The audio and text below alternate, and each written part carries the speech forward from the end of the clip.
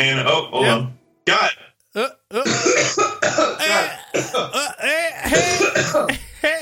it's the Writing on Games cast.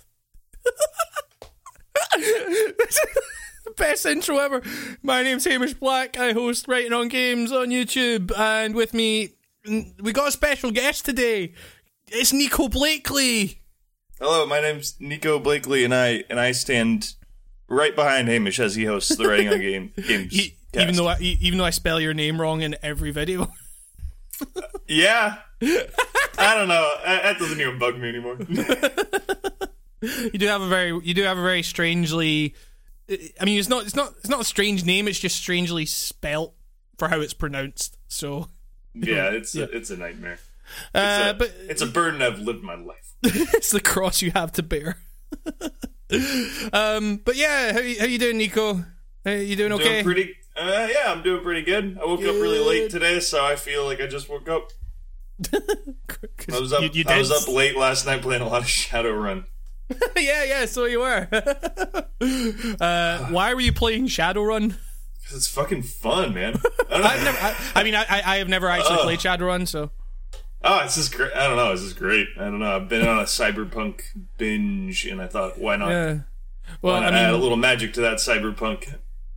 Exactly. Yeah. Well, I mean, it's a good week for cyberpunk, I guess. Cause is it? Well, is it? There's a new Deus Ex game that's out. I heard on the internet from someone on Twitter that some malcontent on Twitter. Malcolm Tent, who's that? Malcontent. You fuck. Yeah, I heard from Twitter correspondent Hamish Black of Writing on Games Press. Yes, that game's not very good. No, I would say. You sound like a politician right now. It's a good game. I would say it's a good game. Last week we talked about it a bit. Like, I've been playing it quite a lot, and a few things about it weren't clicking with me. Since then, I progressed through it. I completed it. I'm kind of about halfway through a second playthrough of it.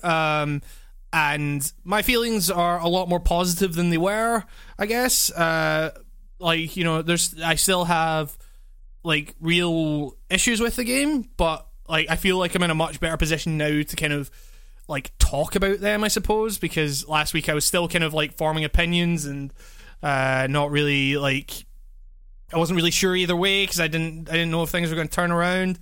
Threw a lot of trash cans at a lot of innocent people.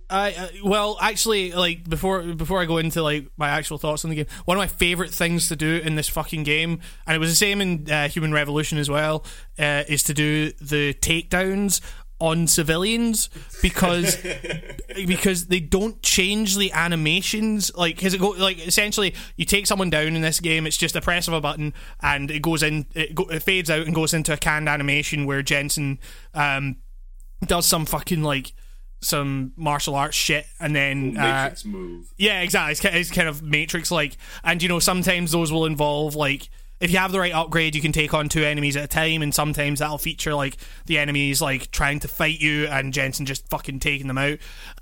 What's really great about the takedown animations on civilians is that they don't change the animations to account for the fact that these are civilians. So you have these like frail. You're in like a fucking Og ghetto, and there's all these people just lying on the ground, like, cowering, and, like, they're in a real fucking bad state. And you just go up and trigger a fucking takedown animation, and all of a sudden they're, like, up and they're fucking, like, punching you and stuff like that, trying to fucking fight you, and then Jensen just fucking sticks his arm blades right through them. And it's hilarious when you actually see it, because it's, like, this shouldn't be happening. What kind of NPCs are these? Is this like a fat dad in a polo t-shirt? Is this like a what? Oh, I don't know. Like, because like I'm trying to envision, because I haven't played this game. So, right. Are the NPCs that are fighting back? Like when that animation occurs, is it like a Is it like a mom and like a son dress? What is it? No, they're all like, I mean, it's pretty much like, male model and then female model of NPC. You know, it's like there's not. I mean, there's like the variations in them are generally like hairstyle and clothes, maybe, you know, and it's like there's not a huge amount of variation in the NPCs. Is there more variation in those NPCs than there are in the fauna in No Man's Sky? Deus Ex has got procedurally generated NPCs, 18 quintillion NPCs. It's great. Fully explorable NPCs. And I'm going to stop that joke now.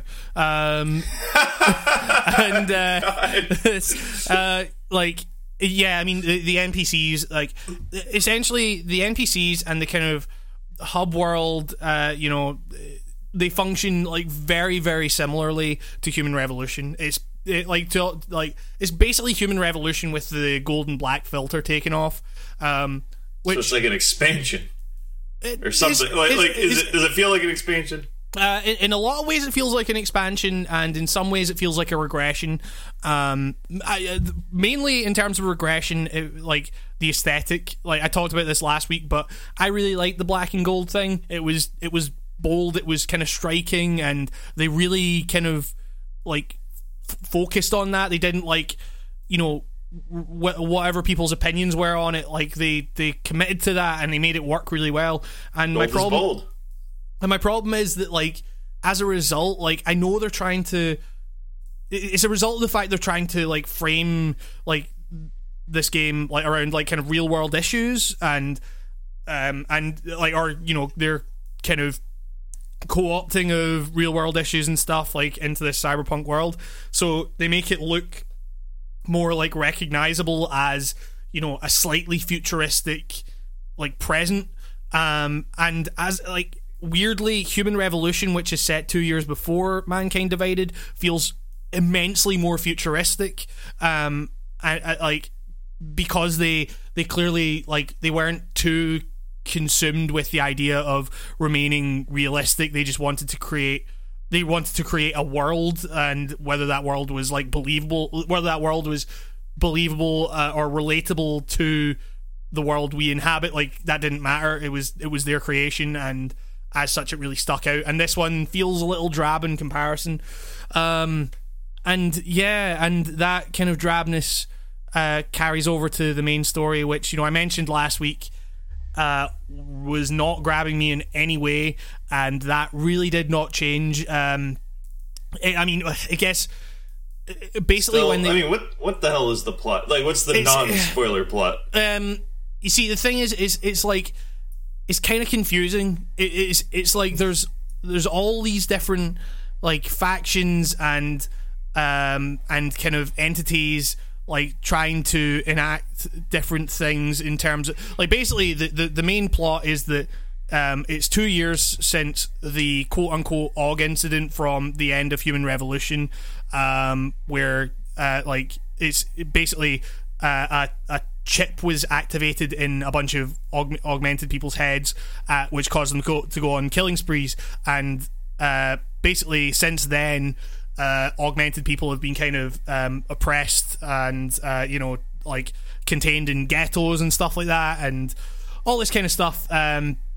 So they're kind of, like, framing it around, you know, the essential thing about this is that augmented people are oppressed, and it's kind of a police state type thing, you know, and, like, there's all these, like, the problems kind of start to arise when there's just, like, so many things. Like, Jensen is working for Interpol, but he's also liaising with a kind of hacker group, and he like, there's also the Augmented Rights Coalition.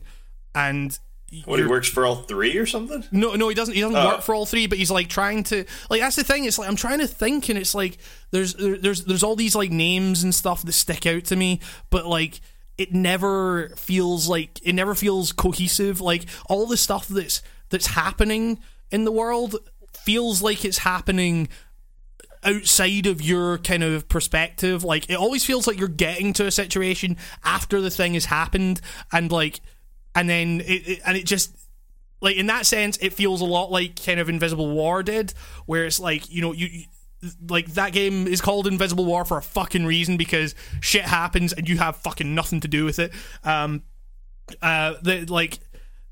This is just like,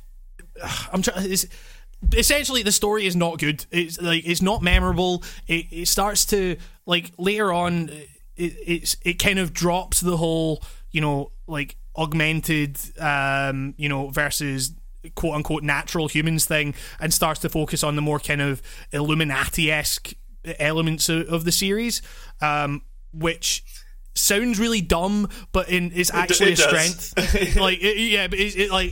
Because like that game is not good at handling the social issues and stuff like that.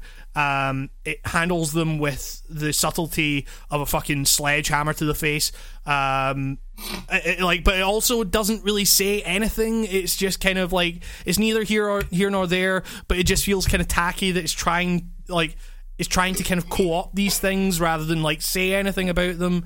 And, like, my whole kind of problem with the central kind of conceit of this game, or the Deus Ex, like, Human Revolution and Mankind Divided, like, that's kind of an era of Deus Ex. It's like, the idea, like, the problem with Human Revolution for me was the fact that the only reason that Augs were considered to be bad was because of things completely out with of augmentations themselves. It's like, if people weren't assholes, then augmentations would be great. And, like, yeah, that's what I was gonna say. The big event that caused them to be massively shunned and feared sounds like it was completely out of their control. It was caused by the anti-Aug, like, people, because they were trying to the guy in charge of that was trying to, if I remember correctly, was trying to prove a point to say that Augs are bad. We're going to prove it to you by activating this chip. And the bad shit wouldn't have happened if they hadn't manipulated those chips. So it's like, there's no option to just tell them to fuck off. And, like, I will say that they do go, like, slightly more in depth in terms of, like, the different factions. Like, there's different kind of gradations of augmentation and anti-Aug, and it's like, there's, like, extreme conservatives that are like, get all Augs to fuck, like, get them all out of here. There's kind of people, there's anti-Augs that are like, you know, we can rehabilitate them into society and stuff like that. And then on the other side, you have kind of, like, people, augmented people that just want a kind of normal life. And then you have, like, full-blown cultists who worship augmentations and are, like, giving themselves up fully to, like, augmentation. So that's that again, it's not handled well, but it's a slight improvement in terms of, you know, it's either anti-Aug or Aug, you know. And it's like, when it's anti-Aug versus Aug, it's like, why the fuck would you choose anti-Aug? Like, Aug seems awesome. I want cyber stuff. Give me cyber legs. I mean, there are things like, you know, there's the body rejects augmentations, so people get the drug neuropozyne in order to curb that, and a lot of people can't access it. But again, that's just like, well, fucking, like, give people access to the drug, and then that's the problem sorted. Like, that's it. So yeah, like, the story is not good. Maybe I mean, I think it's on par with Invisible War in terms of worst in the series. It's really bad. I mean, I thought it was absolutely terribly written. Maybe I don't maybe I don't have, like, that good an idea of it, because it's the first Deus Ex game I've played where I've felt compelled to just skip through a lot of the dialogue, because it's like, it's so poorly written and acted. Like, Jensen stands out as, like, a really, like, he for all his, like, kind of gruff voice like this, he actually delivers a fairly kind of convincing performance. He's great. What's his character even? I seriously know nothing about most of the shit. Like, is he? You see that?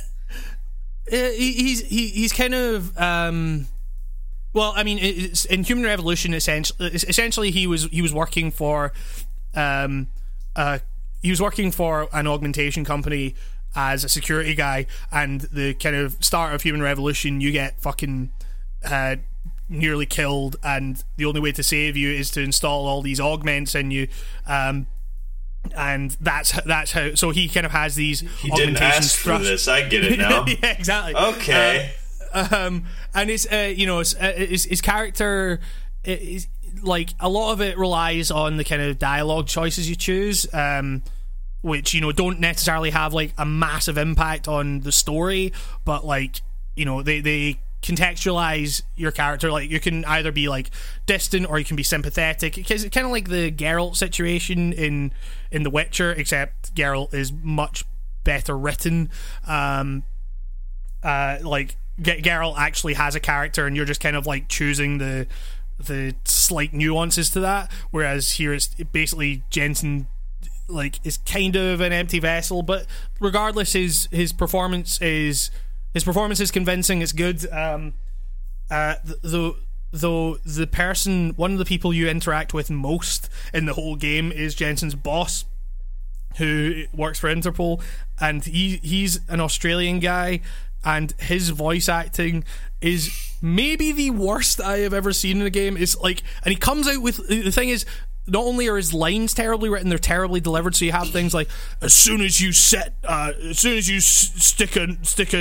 your ass to a desk, you're swimming in politics, and it's what? like delivered. It's like super fucking cheesy lines delivered with that kind of like dry. Maybe I should play this game. I mean, I was laughing a lot when that line was said. But it's not. It's certainly not good in the kind of traditional sense.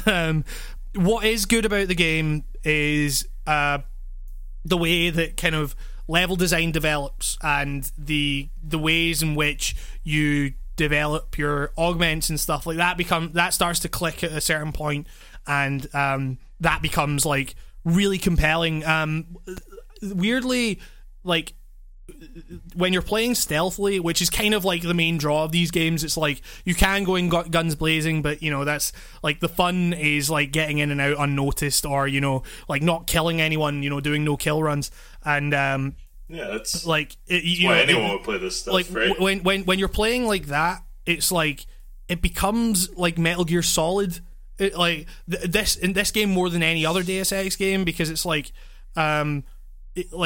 right down to like the music, it's like it's fucking Snake Eater music. Like it's all kind of like dun, dun, dun, dun, dun, it's like it's like really kind of really low key kind of like spy music and stuff like that. And it's like little flute and stuff, little. I think there might actually be at some points like flute and a palm muted guitar. Yeah, exactly. But it's like I mean it's more like synth versions of that, but it's like a palm muted synth. But it's like the way they kind of like make you feel like a kind of spy infiltrating all these different scenarios is really great. And I won't spoil anything about like the way that bosses work in this game, but they fixed like one of the biggest problems people had with Human Revolution was the fact that you could only kill bosses. Like in the first Deus Ex, the original, you could, like, the beauty of that game was that like you didn't have to fight bosses, you didn't even have to like tranquilize them or anything. You could like hack something to take them out, or you could just like go past them. Like you could sneak around them and go to the next area without killing them. Like that was like that is still like kind of weirdly deep. And it's awesome. It's really great. And like when Human Revolution came out and people were like, oh, I can only kill these bosses. Not only do I not care who these bosses are because you're not given any reason to care. Like you can only like kill them. Like I was told the first moment I booted up Human Revolution, someone told me like invest in the Typhoon being the kind of, it goes into a canned animation and he spins around and sends out all these fucking bombs and shit. Like people were like, invest in that immediately for the boss fights, and lo and behold, it's like you run out to the bosses and you use a Typhoon a few times and within seconds they're dead. And like that's better than, you know, hiding behind cover and like popping out and shooting them a bunch, you know. This game, I mean, I'll say that like there aren't really bosses. There's like one boss fight, and it's great.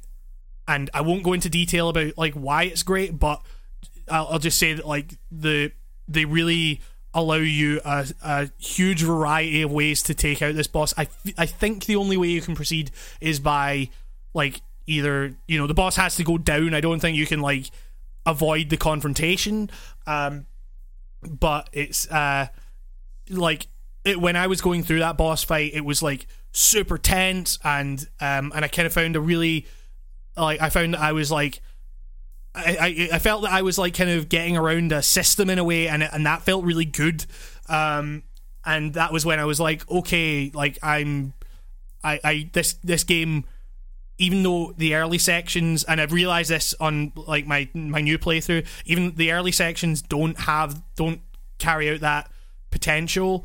As the game progresses, the level design becomes more expansive and because it realizes that by that point you will have a bunch of augmentations and you'll be able to use them in order to navigate the whatever challenge you have ahead of you or whatever.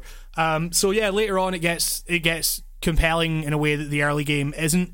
But yeah, the side missions are like, so like one thing I will say is that if you're buying this game, don't rush through the main story, because not only is the story crap, like the side missions are really, really good. They have you kind of fulfill, like I kind of said this last week, but it's like they kind of have you filling the role of detective, and you know, like helping out these. The stories are a lot more clear in the side missions. It's like you're helping out a character, and they have very clear motives, and it's you know, and like, you know, you're helping out the scientist that's sorting you out with your augmentations by going and getting a device from a guy who took it from him, and then you owe that guy a favor, and that kind of takes you into like the mob and stuff like that. Like when you're getting into the kind of seedy underbelly of the city, as opposed to like, oh, you know, you're working for Interpol and you've got these big investigations and stuff like that, like that stuff's not interesting. The stuff where it's like, okay, Prague is fucked, and you're kind of like working for, against, and with the denizens of the city who kind of realize it's fucked. Like that's where the kind of true meat of the like that's where the real like decent stories come from. So yeah, I guess like I don't really know what else to kind of like say about it. It's essentially stories trash, side missions are good. Basically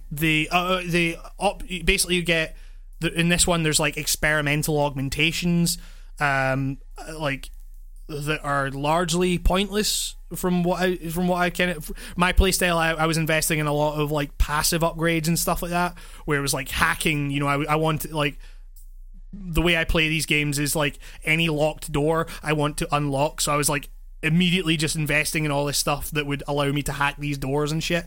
And the optional augments, there's nothing really there that's like, it's all kind of like, hey, here's another projectile to non-lethally take down this foe, and it's like, I've got a bunch of that, like I don't need any more. So you rocket punch in this game. This seems like a game where you could have a flying fist. Yeah, you do. You don't have control of that fist. Very cool. But you, like, it's like your fist becomes a projectile at one point. Let me tell you how you program a good rocket fist, game developers. Okay. Make it so I can control it and make it do a backflip and then punch myself in the face. Yep. It's that's how that is. I mean, that's just like that's the first lesson you get in game design 101. That's just like, be able to punch yourself in the face in a game.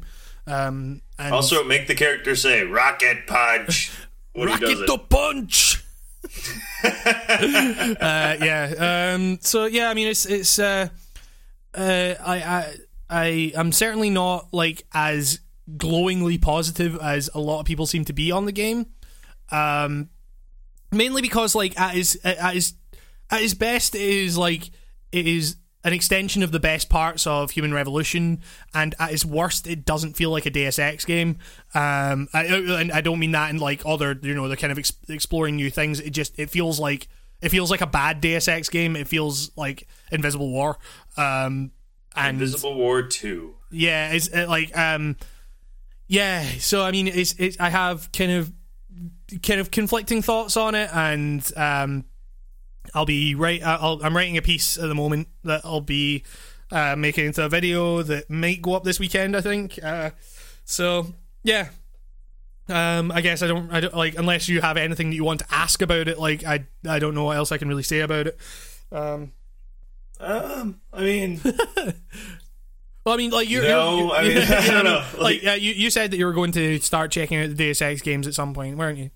Yeah, it's such a, after I made that claim, such a daunting thing. I don't know. I was like looking at the list of the games. I was like, God, these all seem long. Like, well, I mean, like the thing is, it's like, I mean, the modern Deus Ex games are very like much designed in the kind of modern sensibility. Like, yeah, but that first one seems like an old PC game where they had like a 40-hour time, like just because ship is so cryptic in those games, and like. Well, I mean, the thing is, it's not necessarily like that game is actually maybe somewhat less cryptic than a lot of older games, like a lot of games from that kind of generation. But the thing with that game is that it is intimidatingly deep. It's there are just so many ways that you can kind of go about any, like, it's not just that, like, it's not just that there's so many ways you can go about everything, like more so than in the later games where it was just, where in Human Revolution and Mankind Divided, it's kind of like if you can't get through somewhere, if you look around long enough, you'll find an air duct that'll take you through it. Like, but in Deus Ex 1, it's like if you aren't leveled to do something, you just flat out cannot do that thing. Like, whereas in the later Deus Ex games, it's like, you have these abilities all kind of set up, you're just upgrading them, and it's like in the first game you are really like constructing your character, like in terms of, not just in terms of like narrative, like you don't really have a lot of like say in that, actually, from what I remember. Like, it's been a while since I played it. Like the real kind of like meat of the choices in that game was like how you spec your character, because like the way you spec your character, like you can kind of like fuck up specing your character in some ways. Like, I mean, it's more like just any in terms good of old like, RPG. Yeah, exactly. You can create a very, very busted character who's going to die very fast. Yeah, exactly. And it's like, but you want to keep it like well rounded in that game. Whereas in Deus Ex, in Human Revolution and Mankind Divided, you're kind of already well rounded. And yeah, that's the modern RPG, I guess. Exactly. It's like you kind of balance. Yeah. We need balance in the RPG, even though that's not why anyone would want. I don't know. That's not why I play RPGs. Is for the balance. It's more like you want to, like in the old, like in Deus Ex 1, you get to kind of choose the balance. It's like you choose almost kind of level of challenge that you want. From how you spec your character, they make it more realistic. I don't know. You're like, you're role playing a character that can't do everything because of nobody can do everything. I don't know. Yeah, exactly. Unless you're a Superman named Adam Yeager or whatever his name is. Adam Yeager, Adam Jensen. Adam Jensen, Superman, extraordinaire, good voice actor. We love him to bit. He's our favorite boy. He's our favorite. Robo boy. Doing boss fights right. Yeah, exactly. Taking him downtown. I don't know. So yeah, I mean, like, if you liked Human Revolution, you will probably find something to like here. Except the gold. No gold. No gold. There's no gold. It's all blue and grey. And will this have a gold edition? Because I mean, they're already doing microtransactions and stuff. So who knows? Maybe they'll. Oh God, what are they for? It's like the game stuff. Yeah, like new health packs. There's the microtransactions are for a different mode. Like I've been playing through the story mainly. Like, I haven't really checked out the other modes. There are things like there's something called Jensen stories, which I think are like kind of weird side missions that like they're kind of separate. You select them from the main menu, and I guess it just places you in a scenario and just kind of like within the kind of middle of the story and just has you do a thing. Like I'll need to check them out. But there's also Breach mode, which is like you're basically you're playing a character who puts on a VR helmet, and you're doing these kind of like mini scenarios where you have to hack these 4 things, or you have to take out these 4 enemies and stuff like that. And it's like essentially you can get like boosts before you enter an arena or something like that. I think they're actually literally listed as cheats, and you can unlock them through playing the game and stuff like that. But you can also, if you want to chuck them a few bucks, if you want to save some time and just get through the missions faster, throw those indie devs some money. Exactly. Yeah, Square Enix, man. It's Eidos Montreal. They need all the money they can get now. But yeah, so I mean, I haven't messed around with those modes. I didn't mess around with Breach because, like, Breach being the one with the microtransactions, because I was playing pre-release and they didn't have the servers were down a lot of the time. And like, so that's the thing as well. Like, they've got microtransactions in a game that's like in a game mode that's like focused on leaderboards, which sounds weird. Like, because surely the people at the top will just be the people that have just bought their way to the top. Like, it completely invalidates that leaderboard. Yeah, exactly. So it's kind of pointless. So yeah, don't do that, devs. That's a bad thing that bad people do. So Deus Ex, it's a video game. It's a video game. It's a bad and good video game. It's got the good and it's got the bad. Like a good dog, it is loving, caring, but sometimes it gets into your garbage and makes a mess. Yeah, that's Deus Ex. Fuck it up. Yeah. Play Deus Ex if you like Deus Ex, and some parts you'll like and some parts you might not like. PC issue wise, like, there was a lot of issues before launch that I was experiencing, like 3-minute load times between areas. Regular, like, on the day of release, before release, the issues were really bad for some reason. Like, the screen would just like freeze for 5 seconds if I tried to open the menu, and like sometimes it would crash, forcing a restart, and then another 3-minute load time and all that shit.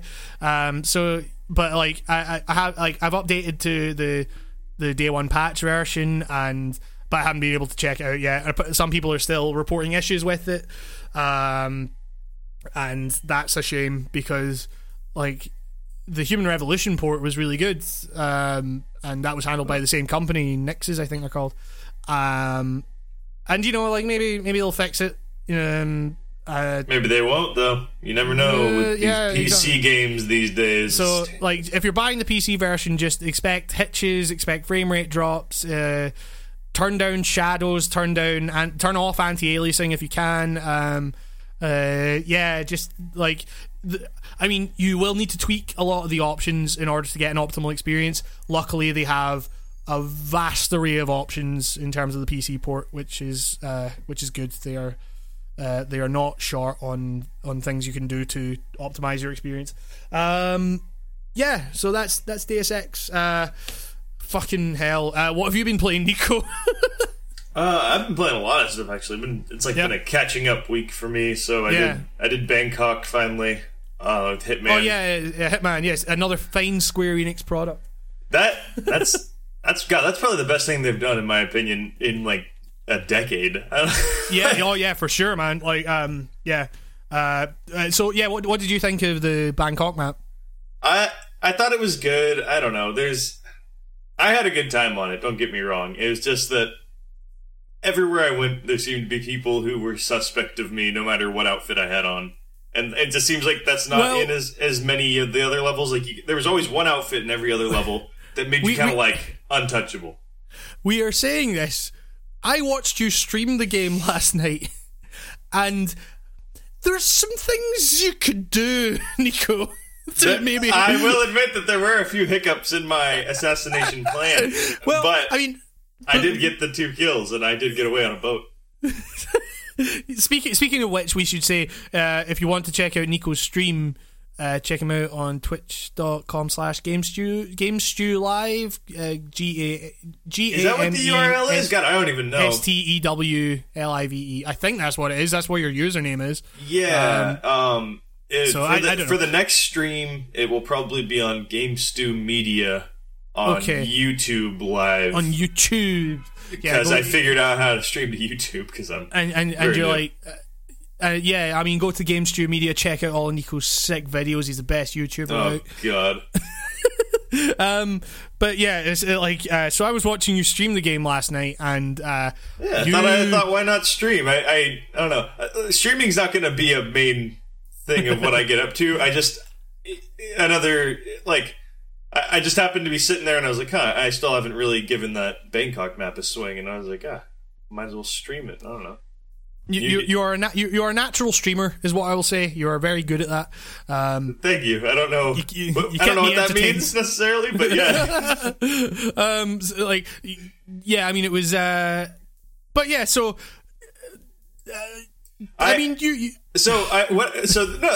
Part of my fuck ups. I know this is going to sound like a shitty excuse for I will be quick to refute these excuses if you go with them. No. It's not a big excuse. I can recall a couple of events where I accidentally vaulted over things, and stuff like that. Where that was 100% due to me playing and talking to the stream. I thought you were about to say due to you playing intoxicated. No, we're not going to go into that. I drank a Red Stripe.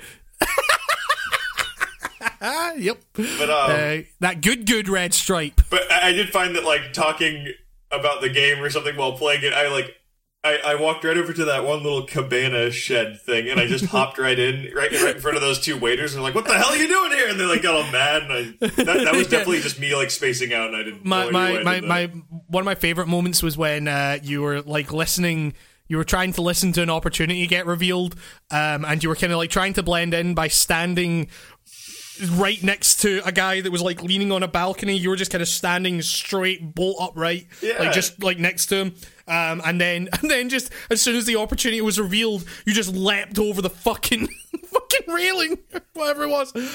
Just started hung there, and everyone was like, "What the fuck's this guy doing?" It was a very awkward day by the pool at that hotel. It was a hanging bald man climbing around things. So yeah, that's number one. Don't draw attention to yourself by vaulting over things and just hanging yourself from a place or whatever. The massive pile of men in that bedroom that I acquired. There's 7 guys in there or something. Yeah, and the key thing is there didn't need to be 7 guys in there, Nico. Well, they all kept running in, huh? Because of you, Nico. I don't know. I ran into the lady's hotel room to steal her precious microphone, and shit went south real fast. It was great because you'd been waiting for ages, and your play style is kind of like mine. Is you get impatient and stuff. Yeah, I'm just fuck this. I want to play. Yeah, exactly. Yeah, and Hitman is kind of beautiful because it lets you do that, and it lets you kind of get away with that if you're good enough. And it's so another thing was that you'd waited for ages. You were you're at the point where you're just throwing coins at guys, just. Oh, I banked one off of a vase. That was great. Yeah! Skill shot. But then eventually, so essentially the opportunity is you need to get a microphone that is prone to electric shock, take it up to an audio engineer, and the target is a guy that's going to do vocals, and he will get electrocuted off the microphone. We'll get onto why that didn't work. Oh God. It was that's bullshit. So essentially you have to wait outside. You have to get into this woman's room where she's boning a sound engineer. Is that what that guy was doing there? So you just kind of like ran in after her, left the door open. You ran into her hotel room and she was just kind of like, what the fuck are you doing? That's what you told me to do. So you ran in, knocked her the fuck out. And then, like, whilst the door was open, like, visible to guards and everything, then then the guards were running in, and you ran into the fucking bedroom, and then the sound engineer guy's lying, like, on the floor, like, I topless. stepped on him and he woke up. Just like, and then you knock him out. And then guards just come piling in. You chuck a coin to try and distract them. It fucking worked. That was the best part. I hid behind the door and I chucked a coin and it made the guard turn around. I was like, yes, and I just punched him. And then the doors closed and then I disguised myself as that guard and I walked out and the other guard didn't fucking notice. But then they did notice and then you had to run back into the room for some reason. Oh yeah, then they ran in after I left the room, and I chased them back in and had to punch everybody again.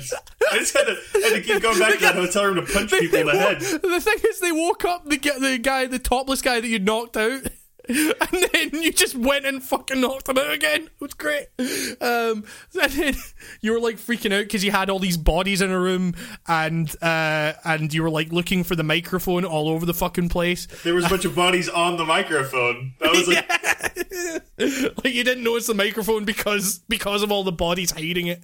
The microphone I didn't actually need because it never worked. So what I will say is that if you just followed the woman in, closed the door, and then knocked her out, you would have been fine.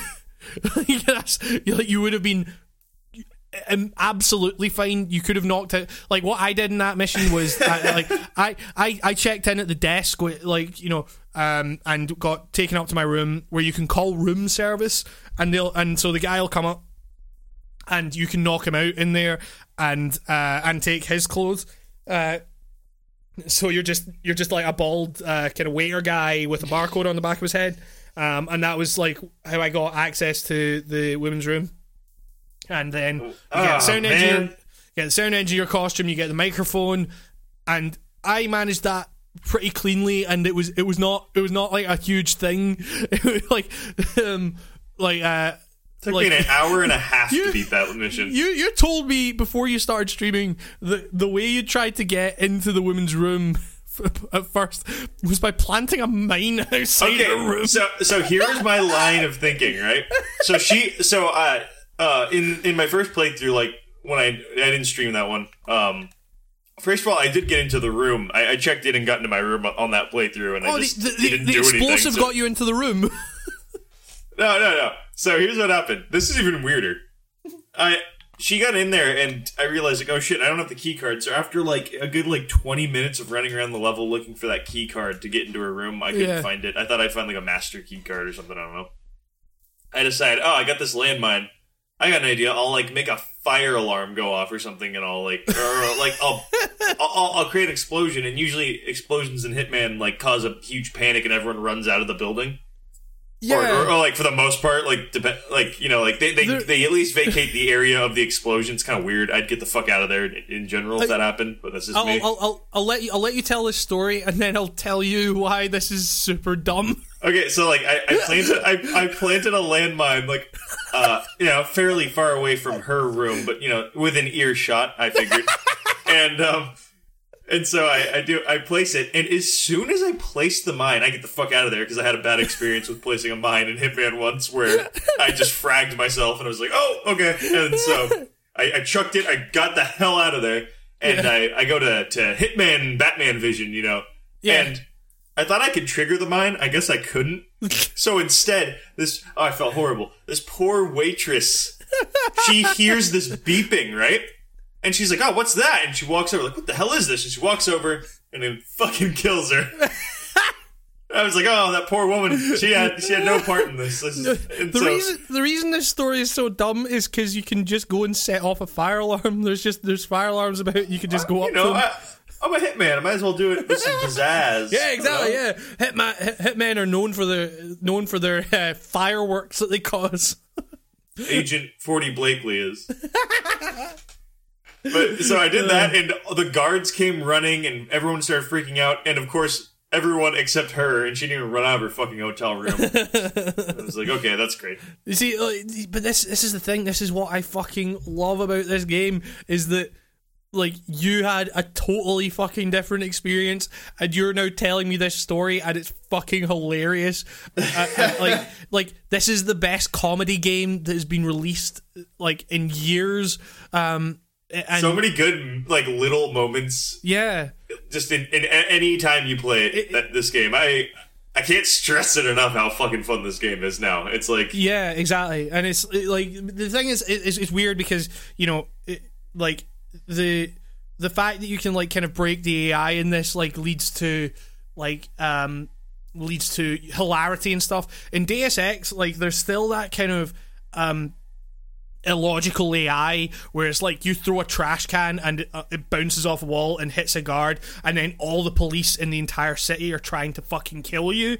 Like, to be fair, that's a lot of Hitman shit too, though. True, but it's like, but you bumped into me, stand down. It's like, whoa. Like, but in there it's kind of like, okay, you just reload a save and then, you know, you go on your way. Like in Deus Ex, like, the police don't forget that, and, like, they just group up and they fucking, like, try to kill you. But I mean, like you say, it's like Hitman, because returning to your story, overreacting the opportunity NPCs. Where, like, you went upstairs because you had the microphone, you had the sound engineer outfit. Somehow you fucking got out of that. You went upstairs, and this opportunity is meant to just be a case of you talk to the guy at the desk. He tells you to go and replace the microphone in the vocal booth. I saved right there too. You told me to manually save at this moment, and I did, which is a very good call because I did not realize that I would die twice after this save. Right, so essentially you installed a new microphone, and then they bring the guy down that you're meant to kill, and he goes in there, and the increased voltage on the microphone means that he gets an electric shock and dies. For me, that's what should have happened. For me, that was, like, super simple. Like, I was, like, laughing my fucking ass off because of how dumb this opportunity was, and it was amazing. Like, what happened with you was the first time you went through it, it's in a recording studio. You went up to the guitarist and crouched down at her pedal board, and, like, you're making fucking jokes like, oh, what's that pedal you got there?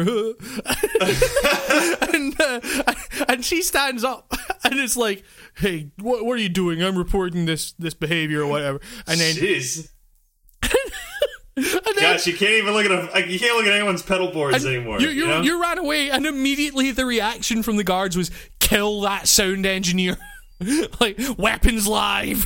Like, I questioned her tone, and I shouldn't have. I just love the idea that, like, by examining a pedal board, the guards are like, this guy has to fucking die. This guy's here to kill someone, clearly. So... well, because you examined her pedal board, and then you went the wrong way around the vocal booth, and you got immediately spotted by a sound engineer. The world's most fucking, like, God, that guy doesn't miss anything. That guy should get a promotion for how good. Like, that guy's like, you're not a sound engineer immediately. Just like, and then so I ran in. And then you who is that guy? You hid in the vocal booth, and the guards were, like, looking for you, looking to fucking shoot you to death, and they couldn't fucking shoot you through the vocal booth. It was great. Thankfully, yeah, and they didn't see me through the tinted window. I don't think. Yeah. And then you just... I was crouching in front of him, and he was staring right at me, and he didn't react to me. So I was like, oh my God, he can't see me. What a great, like... what a great opportunity that would have been to reduce your wanted level, or, you know, whatever it is in Hitman. Except you just decided to just leave. Well, yeah, you gotta make a break for it. I've learned that sitting still kills you sometimes, and so I got the hell out of there. And so you ran away and got killed. But luckily I had a save. Actually, no, you didn't get killed because you managed to hide in the room in a room, and a guard came in. You knocked him out, and you got in a guard uniform. And the way that the kind of the compromise system works with the outfits is, like, if you're dressed in one outfit and you're compromised in that, if you get into another outfit and commit a crime and then change back into the other outfit, like, you're then fine because, like, Because the last crime that was seen was committed in the outfit that you got in really temporarily and committed a crime in, then switched back to your original outfit. This is of course how real life works.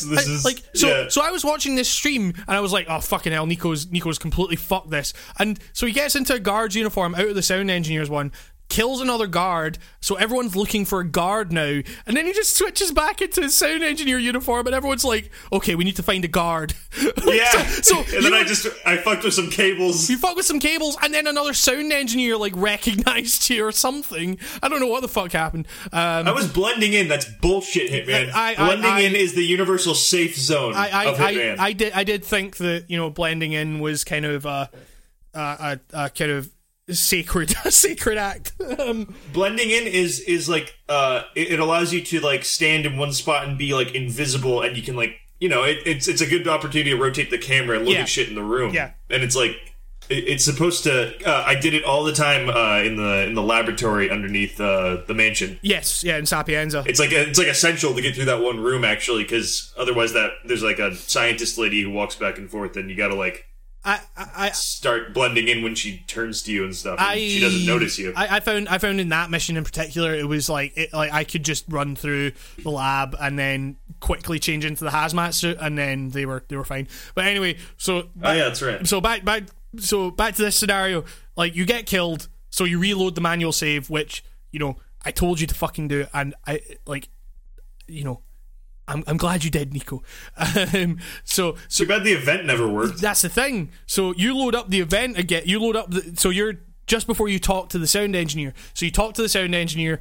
You go around the right way to the vocal booth, so you don't get spotted. You install the microphone. You come back, and then you.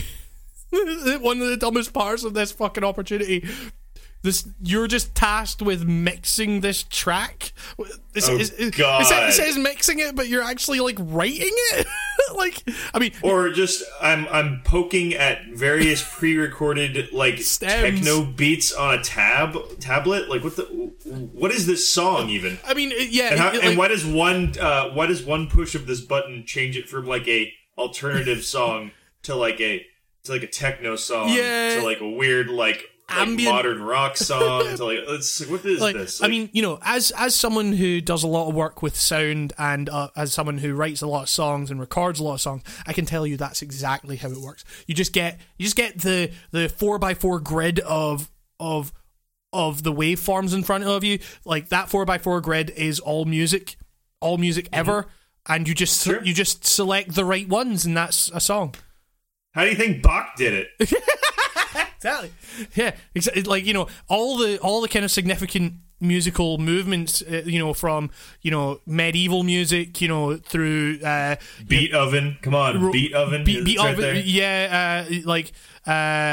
Romantic composers. You got Hector Berlioz, right up to neoclassical, free jazz, everything. It's all just composed by a 4x4 grid of Falco's "Rock Me Amadeus." Yeah, exactly. A timeless classic. It's a 4x4 grid of waveforms that is all music, and you just pick the music that's right. And it's your very own music that's all yours. And it's there's. That's just how music works, right? Okay, and Hitman got that so right. Agent 47 can do fucking anything. He's a Renaissance man. He's. I love this guy. I love him, and he doesn't. And he's so humble. Yeah, exactly. Yeah. Well, he's not even humble. He just doesn't have the majority of emotions that a human being would have. Exactly. But he can somehow do all these things that actually kind of require some form of charisma, but he doesn't have any. I don't get it. So yeah, you go into this quote-unquote mixing minigame thing, and you pick the right waveforms and stuff, and the guy at the mixing desk, who's meant to be this super well-known producer or whatever, who's also a maniac apparently, looks like the guy from Counting Crows.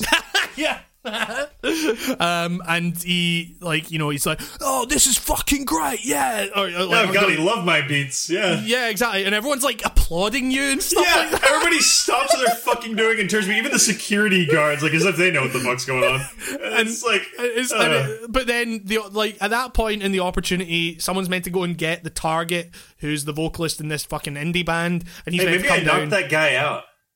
You ever think that maybe like the engineer guy that I knocked out in the clothes I took, maybe that was the one guy who was going to go get the target? Maybe. No, so yeah, usually he just comes down and like this, like I got through that kill like pretty easily when I did it. Like, you know, and it was just like really funny to see like, so he gets into the vocal booth and starts singing, and you've increased the voltage on the microphone, and he gets shocked and dies, and no one fucking like nobody reacted to the yours, guitarist right? The guitarist is just still playing. Well, like, we know she's a sociopath at this point. Well, she's crazy and troublemaker. The only person that reacts is a sound engineer goes in and fucking like wraps the guy up in a body bag, and everyone's just still like where they are. No one gives a fuck. But for you, it didn't work. Like it just came up like no jam session in progress, and like what the fuck. So you just ended up going upstairs and luring the guy into a room by like it was the best kill in history. I opened up the door to his bedroom. I stood behind a pillar so he couldn't see me. I flipped a coin into his room. He heard the coin. He walked into his room. I followed in behind him. I closed the door. I snapped his neck. I put him in a closet. I took his sword and I played his guitar. Yeah, you took his sword, threw it through the door. Oh yeah, I threw it through the door, and it's a gold sword.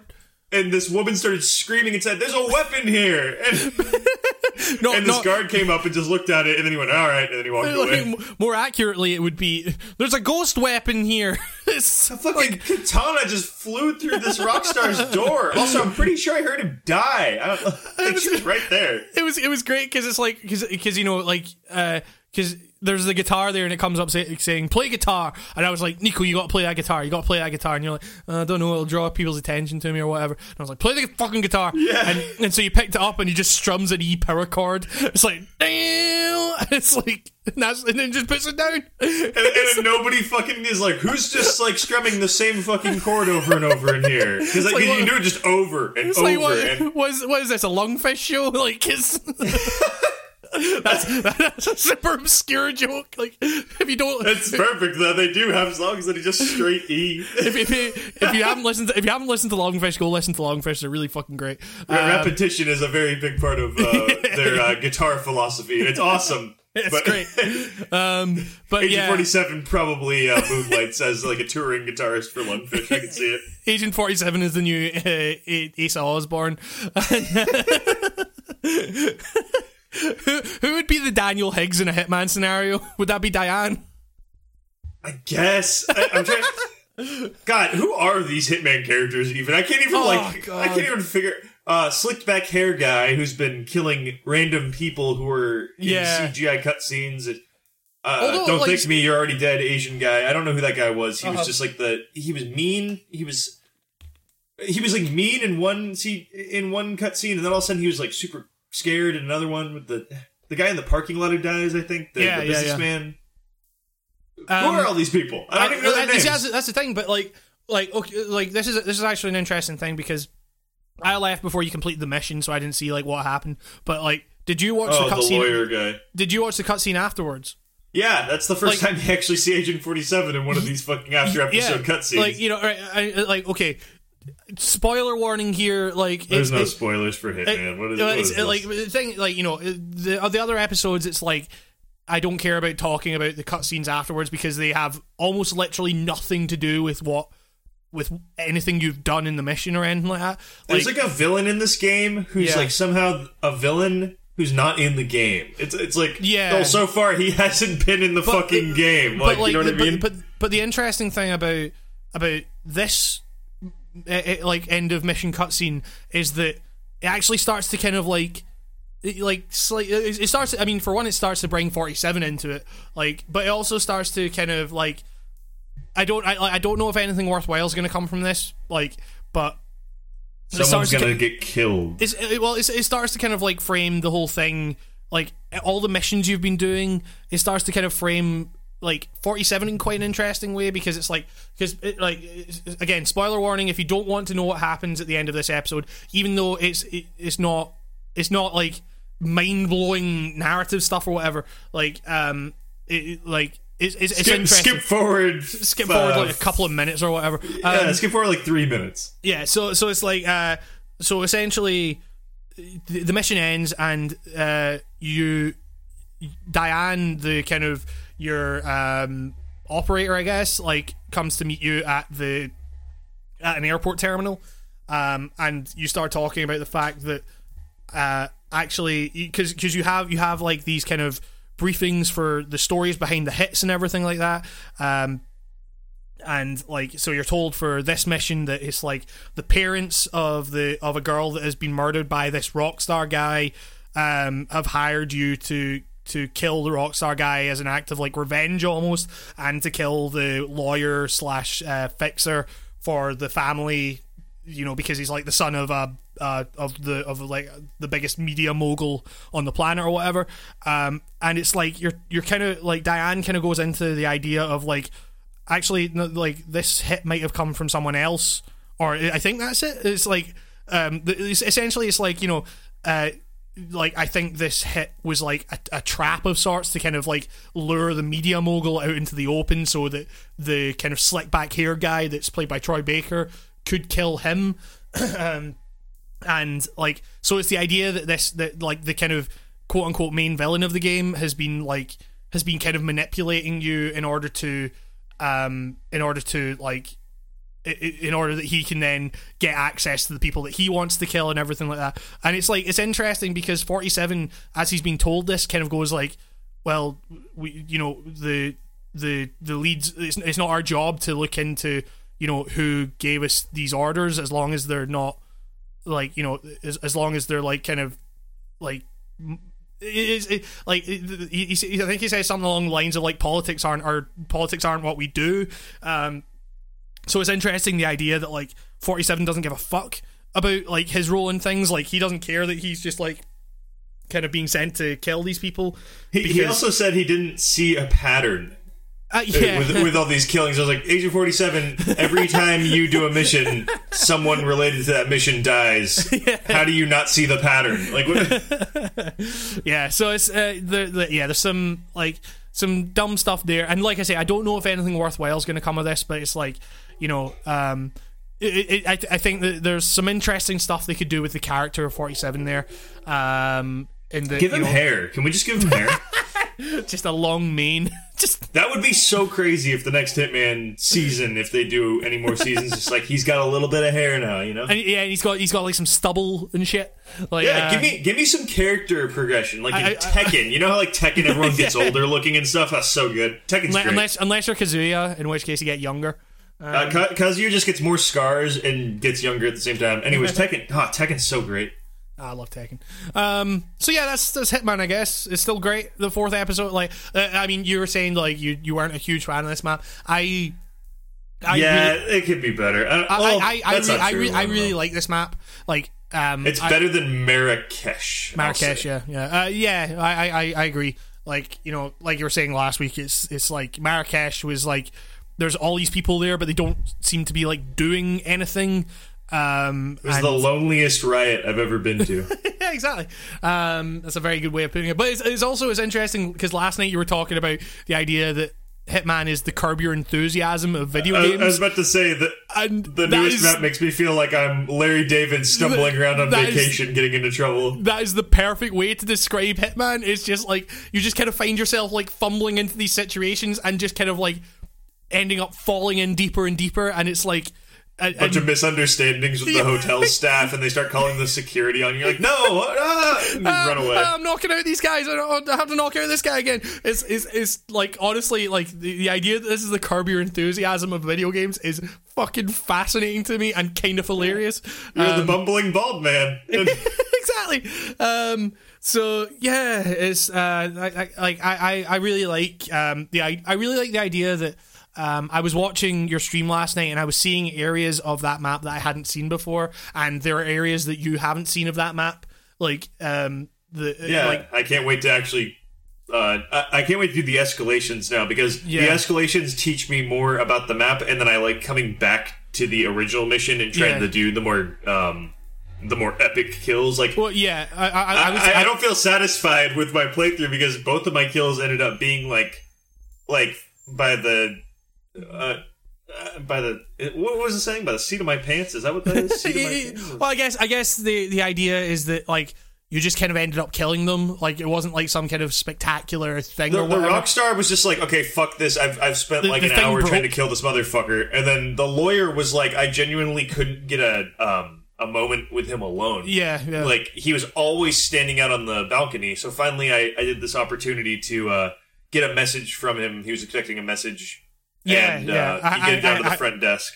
I haven't done that opportunity, but like I technically didn't either, because all I did was he read the thing and he's like, all right, I gotta go down to the wine cellar, and then I put on a guard uniform and I followed him into, like, he walks through a weird construction site that only guards can walk through, right. And he walked down a staircase to the wine cellar, and as he was halfway down the staircase, I just walked up behind him and his bodyguard and I just shot them both in the back of the head.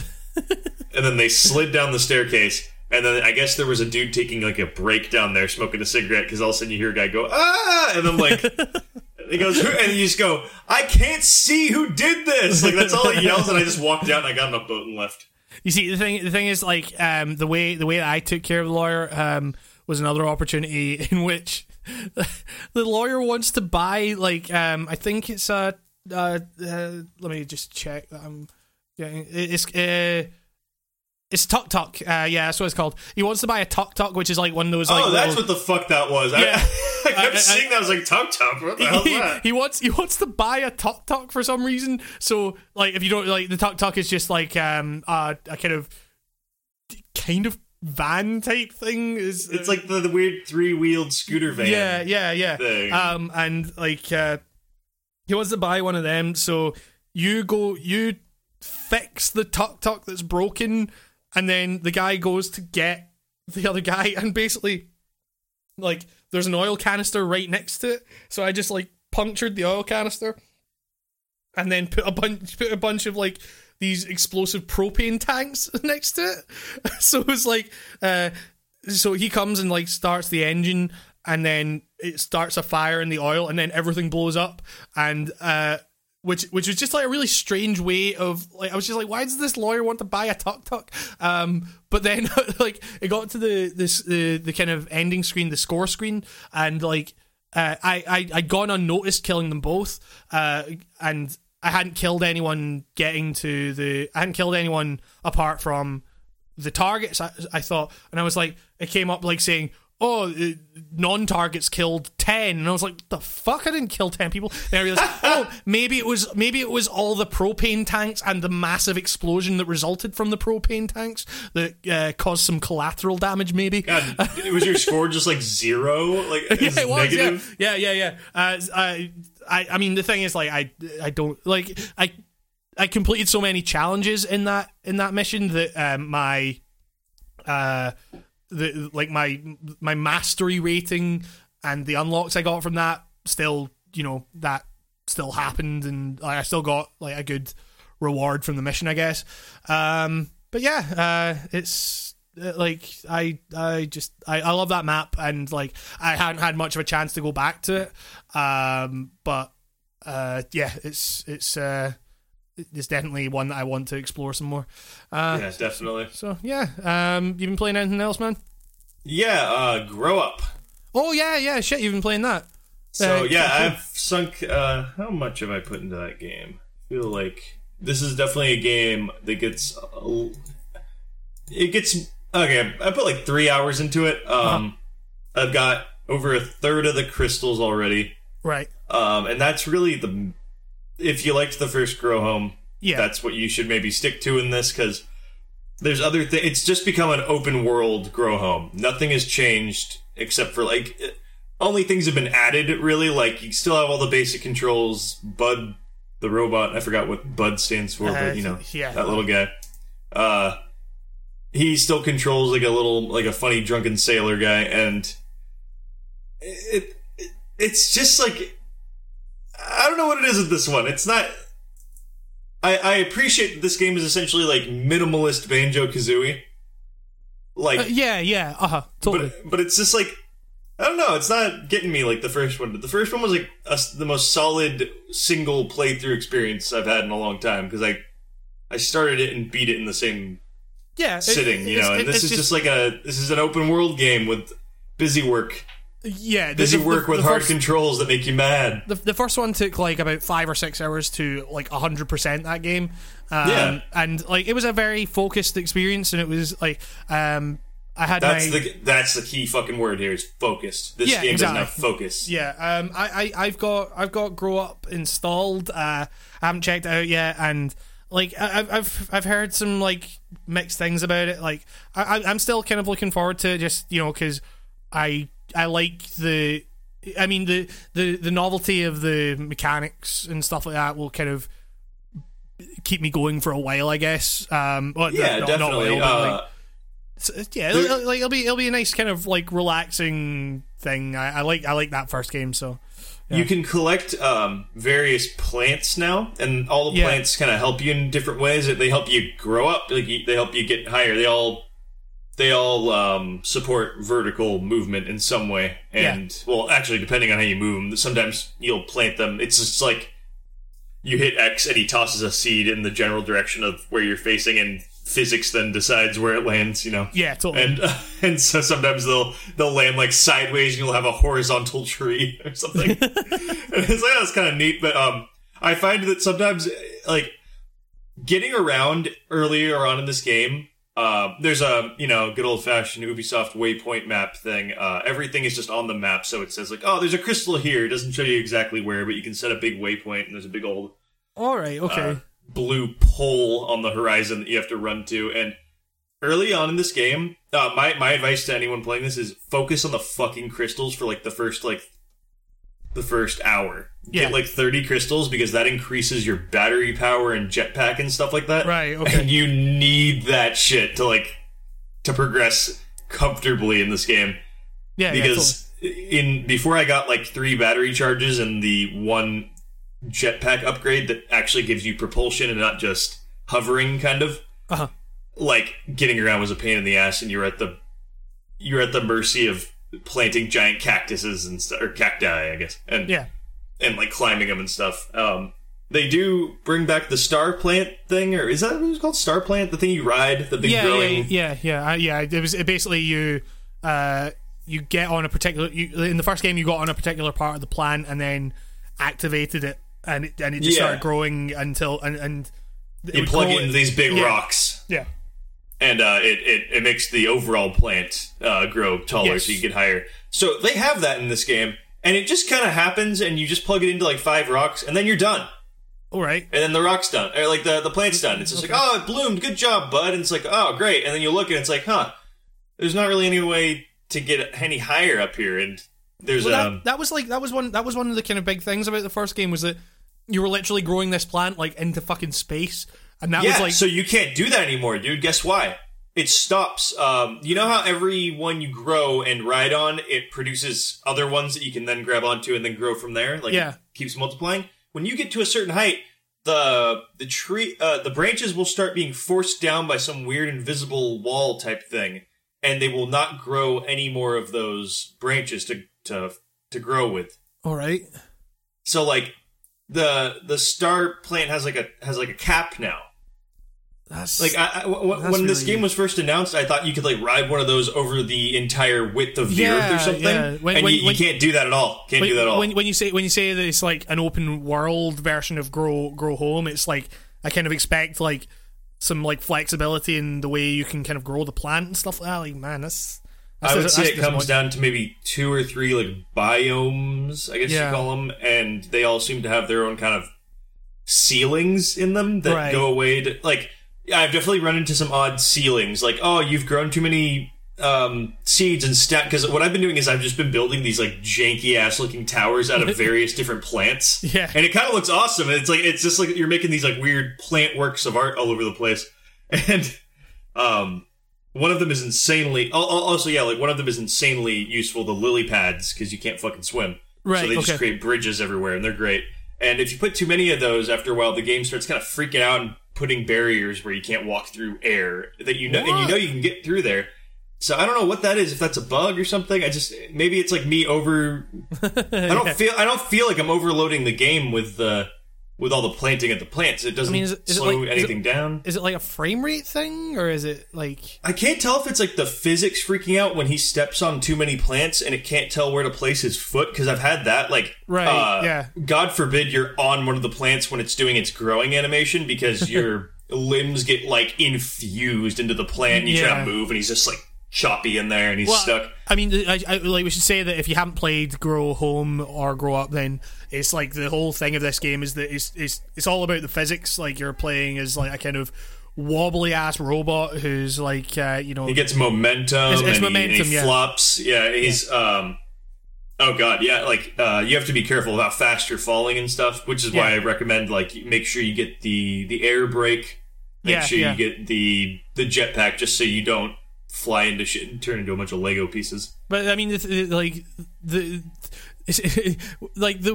thing that you can't grow the plant past a certain stage is like really bummed me out, actually, because it's like, because the first thing I did when I completed Grow Home was go to the top and then just fall. Fall, and you could just like fall from from space like right down to the fucking ground, and it was was a trip, and it felt weird. You felt kind of like you got the good feeling of like I'm falling. Like there was a real sense of like height to that. Like it was really interesting because there's height here. There's definitely, if you like that, you're gonna like this. You're gonna have some beautiful shit to look down on. Right. And, okay. The skyboxes are good here. I think they're better than No Man's Skies. Okay, cool. They look really nice. There's two suns, and so I haven't tried jumping off stuff yet. I'd be interested to see how that works, considering they've put these weird plant restrictions and stuff like that. I get that maybe maybe Grow Home just couldn't handle being stretched as wide as an open world game. I don't know. I mean, it's not as big. This is like an open world game, like it's like the first area of GTA 3 big. Right. Oh, okay. Yeah. Like, it's not big. It's like, I don't know. So it's more like it's an open. I feel like I'm talking down on this game. I like it. I find myself really playing it. Going back to the last episode when I was talking about how I've noticed a trend in Zen-like games with regeneration and stuff as being themes. Let's add this one to the pile. It's the exact same. It's those two things again. Cool. Yeah. I mean, that sounds like interesting to me, at least. I'll definitely be giving that a go. If you like 3D platformers, check out Grow Home or Grow Up. They're both gonna satisfy that itch and make you want to pull out your N64 again. Would you say go with Grow Home? Do Grow Home, because that is like a perfect little canned experience. It's a beautiful can of soda, and you just go, that was great. And that's all you needed. Yeah, exactly. And then you go. It's beautiful. It's a beautiful little. It's Pepsi Max. It's Pepsi Max. This is a 20 pack of Pepsi Max, and you're trying to drink all 20 of them in one sitting. Nico, you get. Think about how your belly feels after that. You get me so riled up over here. Talking about Pepsi Max like that. Oh God. Maybe I'm saying that too much of a good thing can still be bad. So that's Grow. So check out Grow Up. There's I'll give it my patented warning: you may get bored before the game is done. That famous Nico patent. Yes, over 11 episodes in the biz, 11 years in the business. Do I say play it or skip it? I say rent it. It's just bugged, man. It's bugged. It's completely fucked. It's you know what? DSP would have at least a bit more backup if he was talking about this game when he was claiming about bugs.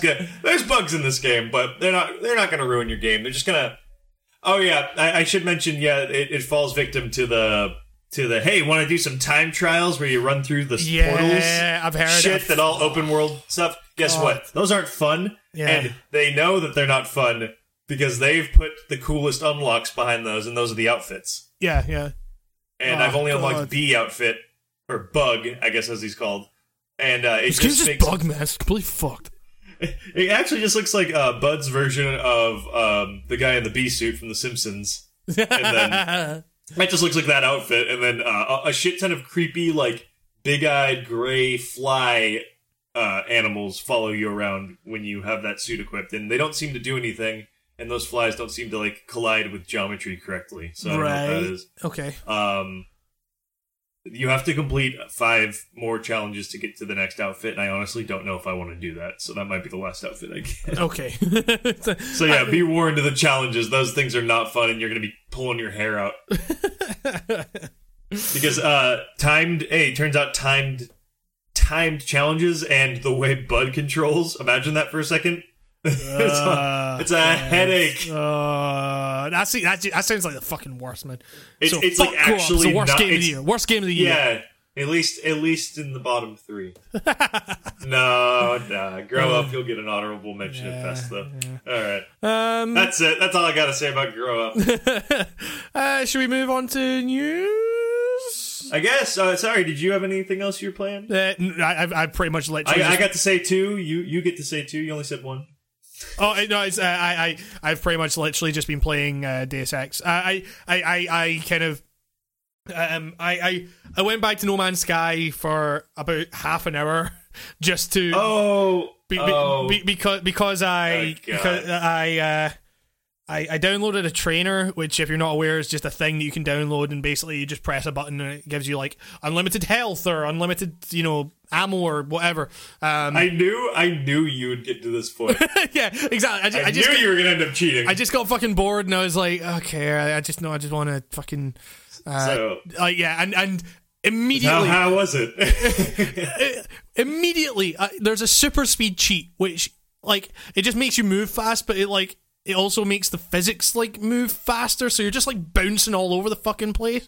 And it's like, dude, doesn't that shit make you sick? The bouncing off stuff at high speeds, that game is like horrifying. Yeah, especially with that field of view, man. It's like it's fucking dizzying. And like, so I was at a space station, and I was like, oh shit, yeah, I can do all this fucking like weird dumb shit, like I can make as many warp cells as I want. This is great. I can upgrade everything. I have unlimited units and all that kind of shit. And I was just like, okay, this might make the game, again, like just kind of a meditative thing where I'm just cruising through fucking exploring planets and shit like that for no reason just to explore. But I was in the space station, I activated this super speed cheat. Immediately I just fucking fell out of the space station. But it's like when you're in the space station, like the rest of space doesn't render, so it's like, so I was just kind of like stuck. I was stuck in this just kind of like limbo. I couldn't get back into the space station, so I think I might just have fucked my game, and I kind of you unlocked the Easter egg, which is the indie title Limbo in all of its entirety, buried in the code. That is what's at the center of the universe. I got to the center of the space station. That's a different different kind of achievement. So yeah, that's all. Are you done with No Man's Sky? I might like cheat my way through it. Like I might actually like just fucking properly. I want to kind of experiment with some of the mods as well, because it seems to me there's like kind of like quite a cool modding scene developing around this game. Which God, there needs to be. They're gonna do the rest of the work, aren't they? Well, the first mods I saw were things like, get rid of that annoying voice, that life support system. Warning: 75% is apparently low. Yeah, exactly. So the first mods were like things getting rid of that shit. Like there was one that was like, you can get the UI from the E3 demo, which would be cool because that looked. Oh god, yeah, I heard about all this stuff about how there's a bunch of mods that are just recapturing like certain places in time this game was at in its development because like apparently it looked a lot better. Yeah, exactly. I mean, there's been a lot of fucking shit said about it's fucking people like accusing them of like illegal advertising and stuff like that, and false advertising. Oh yeah, can you sue No Man's Sky or whatever that article was? There was like a video that I saw that was like 19 minutes long. That was a guy just like, No Man's Sky advertising is probably illegal, and it's like regardless of what your views are, they offer refunds.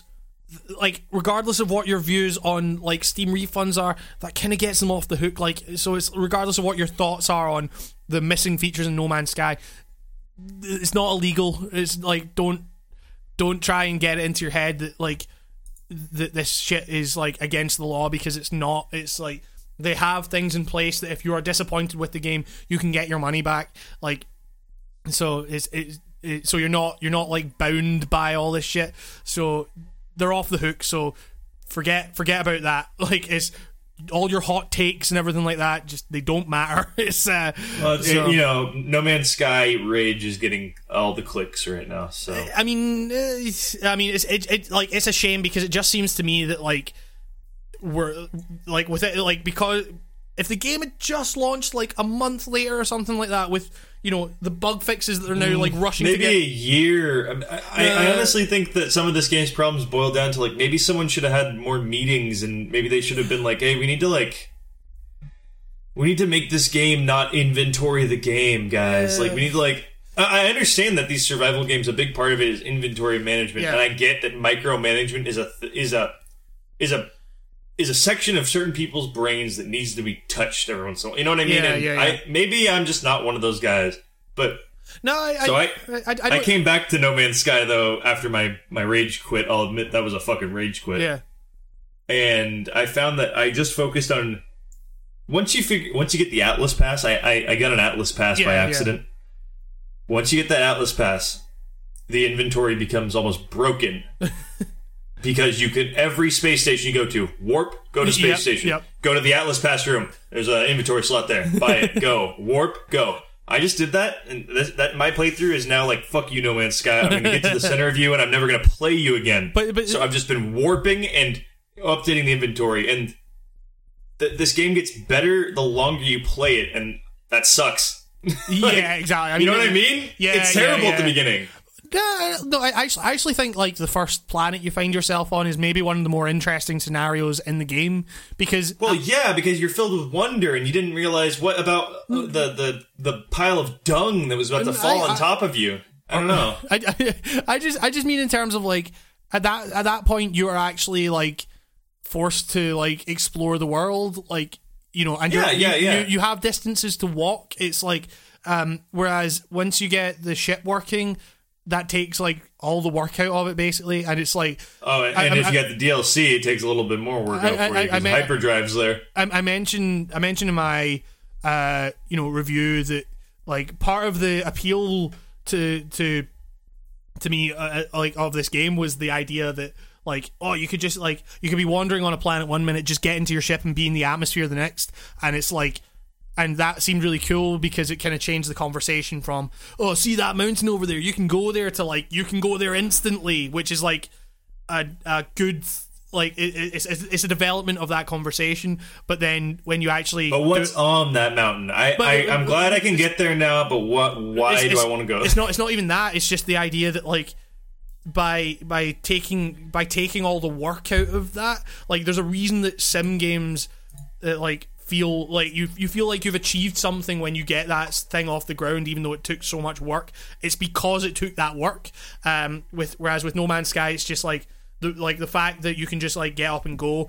It just becomes a menu. Like it's like even when you warp to another system and you just see all these planets in front of you, you might as well just like be selecting options on a menu because you just point to one and then hit the warp drive button and then you just zap to that planet. And it's like, well, okay, there's no work here, and there's nothing in space that's like compelling enough to make me want to be here. Maybe those Atlas things are interesting for like 2 seconds, and then you realize, it's just a big glorified version of the language thing. Yeah, and it's all like the Atlas thing is just like it just feels so kind of like forced in because people like they must. We gotta have a plot. We gotta have a plot. Exactly. It's like. People were like thinking, what do I do? What, like people were asking, what do you do in No Man's Sky so much? It's like, well, here's something you do. You just go to these particular things, and then it just ends up being nothing because the ending of that game is just fucking bullshit. I don't mean fucking bullshit in terms of like, I feel burned by this ending or whatever. It's just not a good ending. It's nothing. And it's just gonna I don't know. I saw the theory out there that the ending is just like you get to the center of the universe and it's Earth.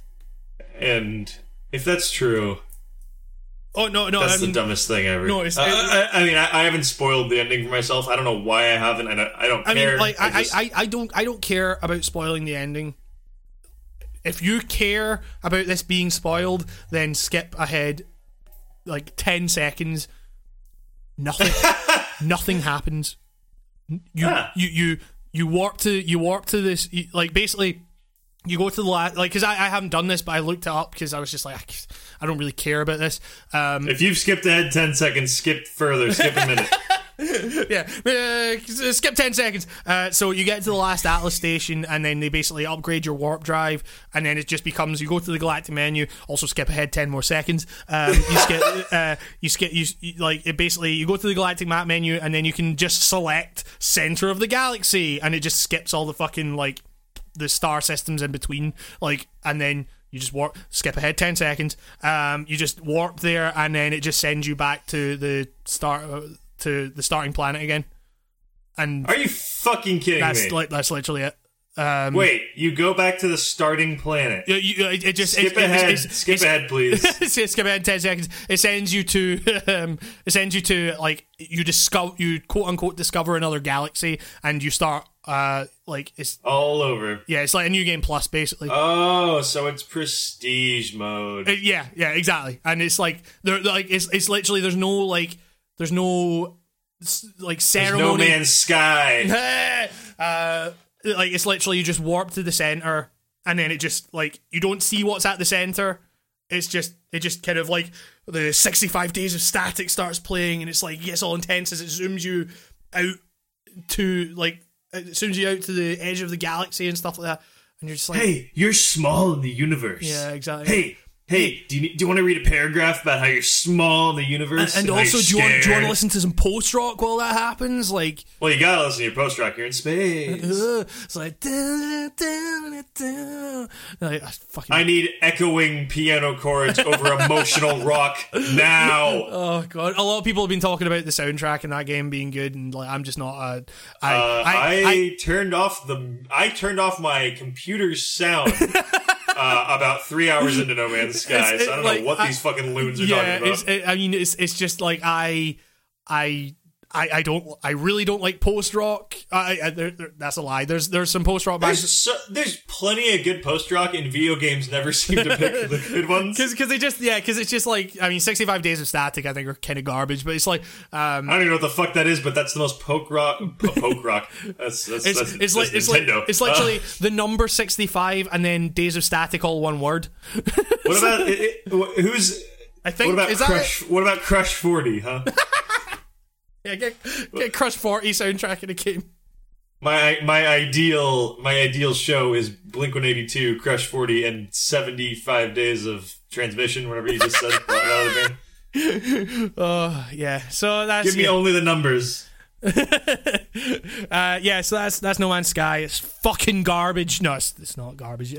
There's a meditative quality to it that's you know what, I'm gonna go ahead and say it is garbage, but I'm gonna say it like morosely, not like not celebratory. Like, it's the idea that there's there could have been something here, and the thing is, like, now that like because I was going to make this point earlier, kind of got sidetracked, is that, you know, now they have to focus on, like, bug fixes and stuff, and it's like, if they just held off, they could start implementing new features, but by the time they actually get around to implementing these new features that they're talking about, people are starting to forget about this game already, you know. And base building is not going to bring anyone back. Base building is going to be bullshit. Like, base building, it should have been in there from day fucking one. But stuff like that needs to just be in there. But is base building ever actually good in a game like that?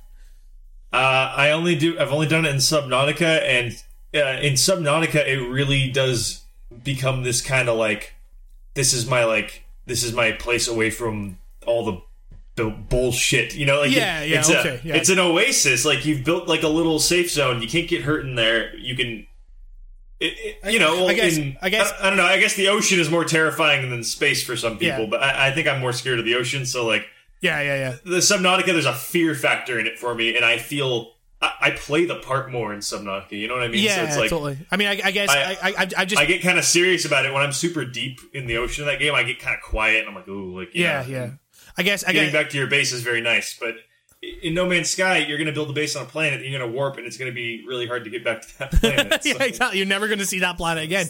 That's the difference. I mean, I guess I'm kind of still burned on the base building from Fallout 4 being totally broken. So, honestly, the Subnautica base building might be better than that. That's an early access game. That wouldn't be fucking hard though. Everyone talking about the base building seriously in Fallout 4, I don't get it. It's like because I messed around with that as much as they made me mess around with that, and I was just like, nope, not doing this. This is broken as fuck. I think I did that just so I could get some experience completing that side mission, and because I don't know. Yeah, I go for whatever experience is closest in Fallout, and so when they plunk in that town and hey, can you do this for me? Hey, can you build a fence? Hey, can you, it's like I did it all because I needed experience. Yes, an experience whore, Hamish. Speaking of experience whores. Speaking of building things, I like where you're going with this. PlayStation Plus subscription price is building. Oh no. It's building upwards. The price is increasing.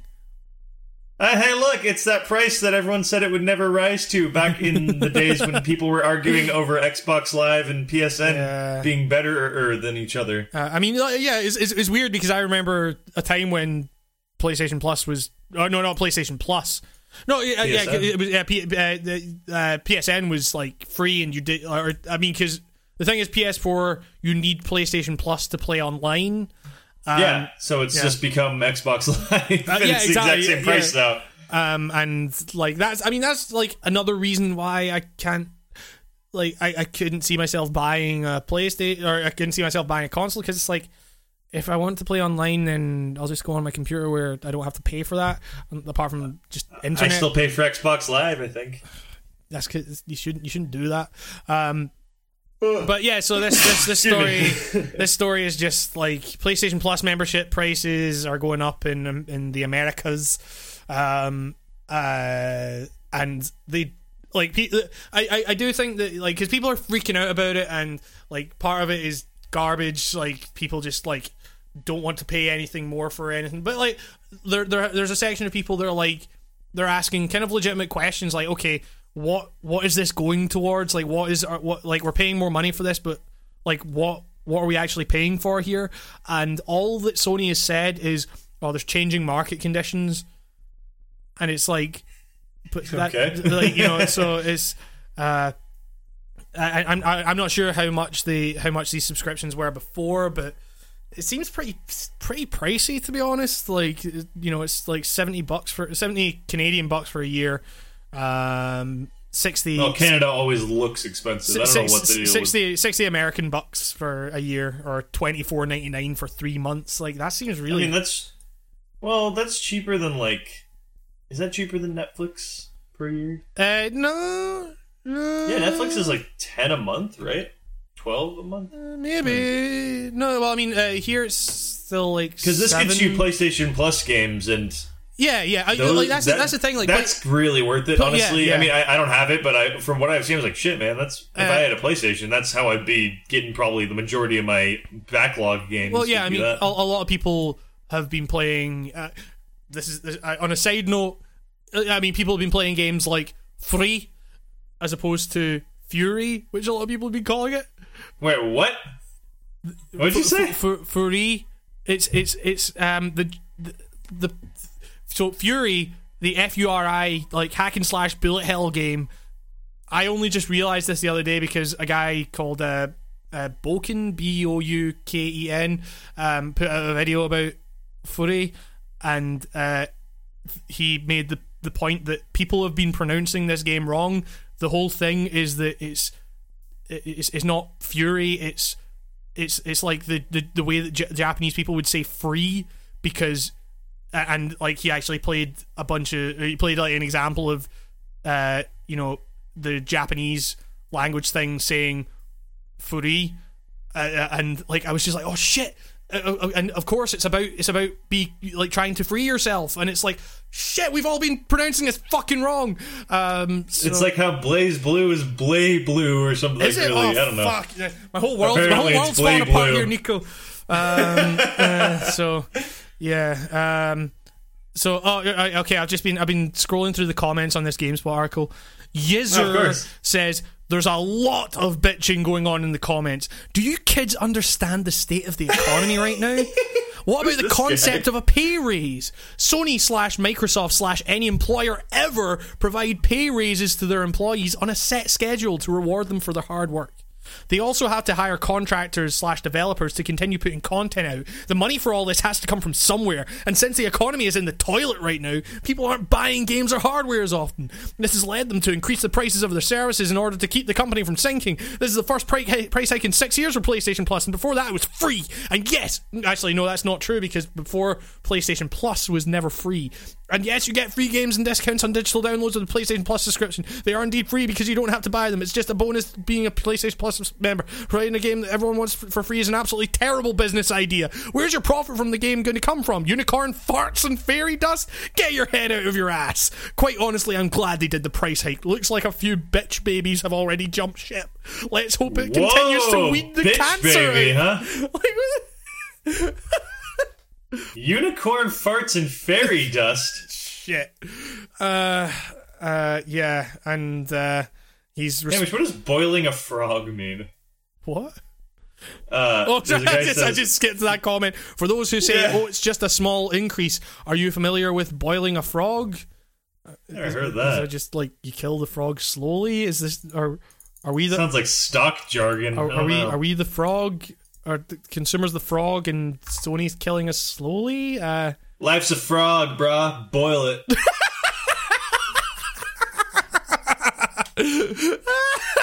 I'm looking at this Wikipedia article and I still don't understand it. Because he goes on to say it might be a small increase, but if you keep rationalizing it like that, they could keep jacking up the price over a small period of time to get it to a significantly higher, spell HIRE, price. Let's say they do this annually. Within 4 years, it can reach $100 per year. Like, I mean, but why is that boiling a frog? It's like, I don't know. Oh god, a frog sitting on a saucepan handle is the image they use for the boiling frog. So essentially, yes, there are legitimate complaints to be made about the way, like, why is this price increase necessary? Like, Sony needs a bit more transparency with that. But as you can tell, the conversation is largely garbage, like every video game conversation ever is. Speaking of PlayStation, PlayStation Slim has been announced. So this is going back to the idea that the PlayStation are announcing, or expected to announce, the Neo at this event they're doing in a few weeks, I think.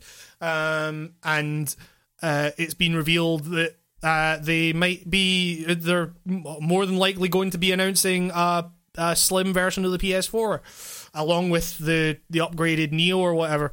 And the way that this was found out was from what I remember, this was like a slim PS4 fell out of the back of a truck somewhere.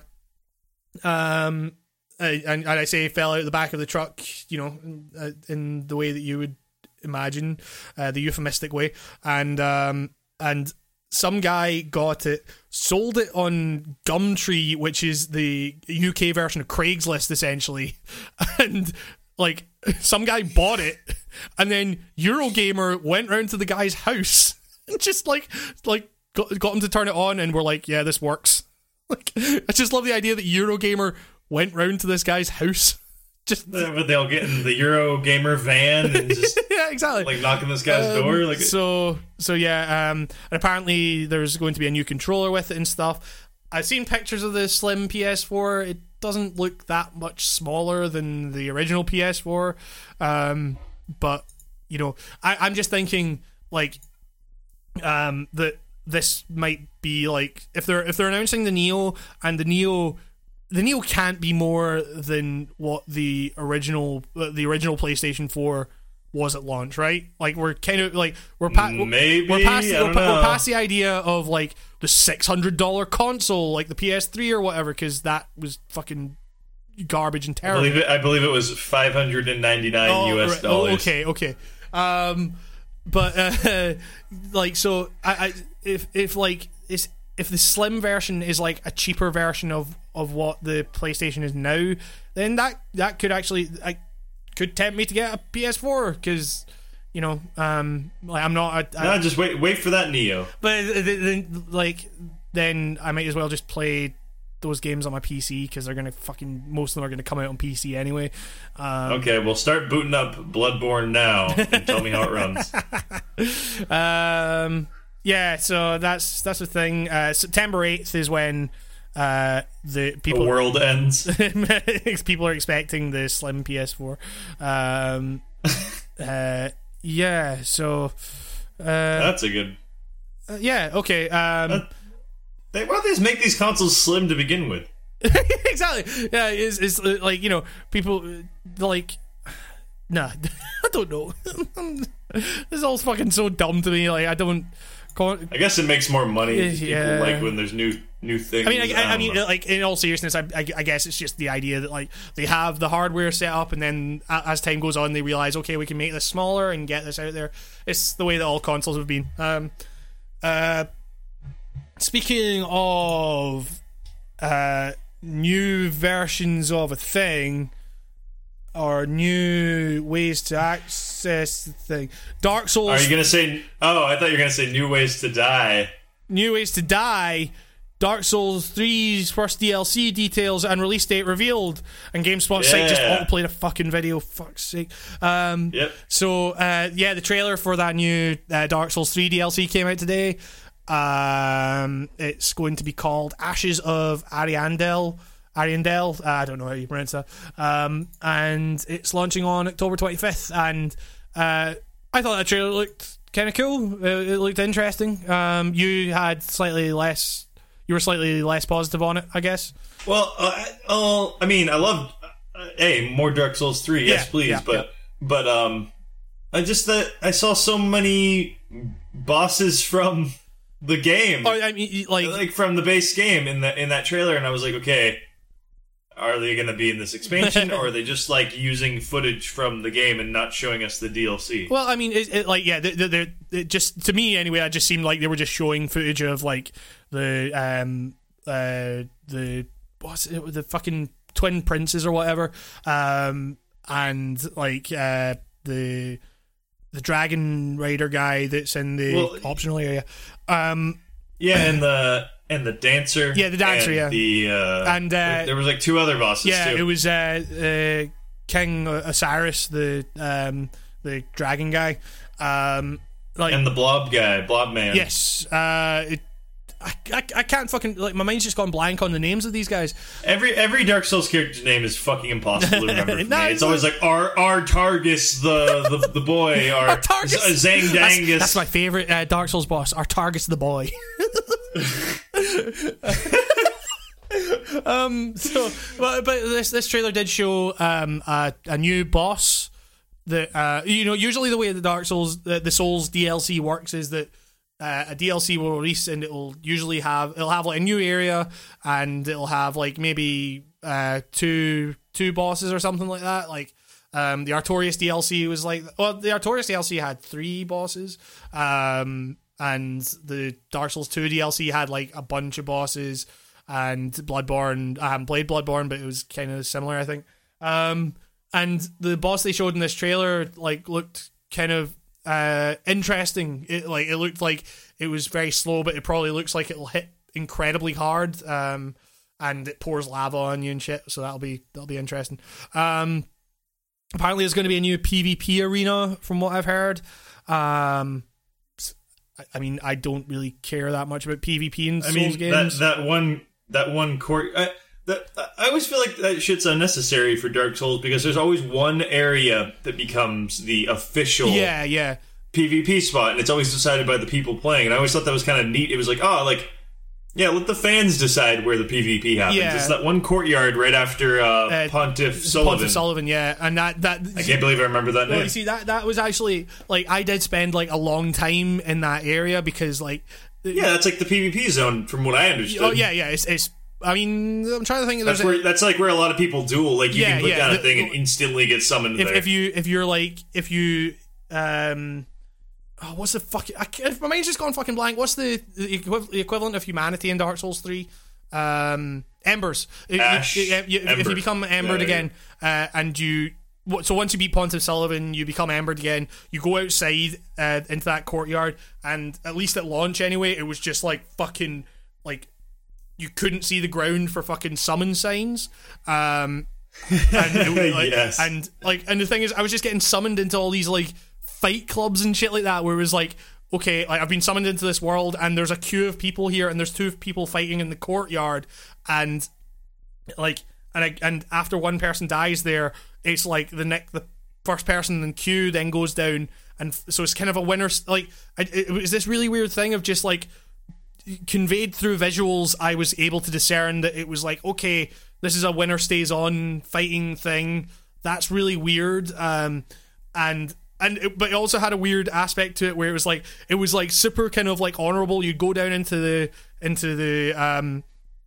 arena, and you would bow as you do in Dark Souls. Like, I think that's one of the coolest fucking things about the Dark Souls PvP is that, like, even if someone invades you, like, you know, usually, like, there's a really great thing where it's like, if you die to someone and they've bowed to you, you feel like it's a noble death, you feel okay with it. But if you're bowing to someone and they run around and backstab you when you're bowing, that turns it into this whole new, like, turns it into like a boss battle where it's like, oh, I've got to fucking kill this guy. You get fucking mad when that happens exactly. too. It's like, you dare defy Dark Souls tradition? Exactly. There's this weird fucking honor system and everything, and it's like, and the thing is, like, you're kind of just, you go on the assumption that in these PvP arenas there's no healing. Like, obviously you could heal, but that kind of, if you Estus Flask, that gives them the okay to Estus Flask. That's usually how I played it. Well, I mean, I would let them do the first drink. Yeah. And if they did that, I would be like, all right, fuck you. It's one of these. Then, you see, I saw a Fight Club thing that I got summoned into where someone did use an Estus Flask, and everyone in the queue just jumped down into the arena and fucking slaughtered this guy. And I was like, okay, that's okay. I know not to heal from now on. And so it was, but then there was also this element to it where, obviously, this Fight Club thing has to be hosted by someone, so, like, they're just acting as, like, a kind of referee. They're not fighting, and it's like, and of course, like, someone would get someone into the world, and they just go for the kind of host of embers, as it's called, and then the fight would stop, the 2 guys would run up the stairs, everyone in the queue would just go and slaughter this guy, because as soon as the host of embers dies, then that's it, everyone gets sent back to their world or whatever. And it's just this really fucking crazy thing of, like, all these rules and stuff around this, like, dumb kind of thing that's not really designed, the game's not designed for and stuff like that, but people make it work. Like, that's, like, fascinating to me. Like, the actual like act of, like, just fighting someone, like, it isn't because it's like there's still, like, issues with, like, lag and hits that should land and didn't, and hits that shouldn't have landed but did, and all that kind of stuff. But it's just like these kind of fascinating, like, rule sets and like this honor system that's just kind of developed around the Souls community and everything like that. It's really, really interesting, and it kind of changes the way that you view the game in a way. So yeah, I think that stuff's really cool. Like, even if I think it's cool from a distance, I don't really get too involved in it. So oh yeah, PvP is a nightmare, yeah. And everyone's better than me, so I just don't even. I like going to those things, like you said, like those honor system matches, and if you get bored, you go to the top of a ledge and you wait for their fight to get near the bottom of that ledge, and then you plummet on them, yeah, then you get the fuck out of there. So yeah, so that's coming out on October 25th. October 25th. What? Yeah, it's October 25th. It's coming out. That's tomorrow. October 25th. It's not. Oh, whoa! Sorry, I thought you said August. I'm spacing. So. Whoa. So yeah, I'm into that. More Dark Souls 3 is a good thing. I kind of go back to that game every so often, and it's still really great. I still really love that game. I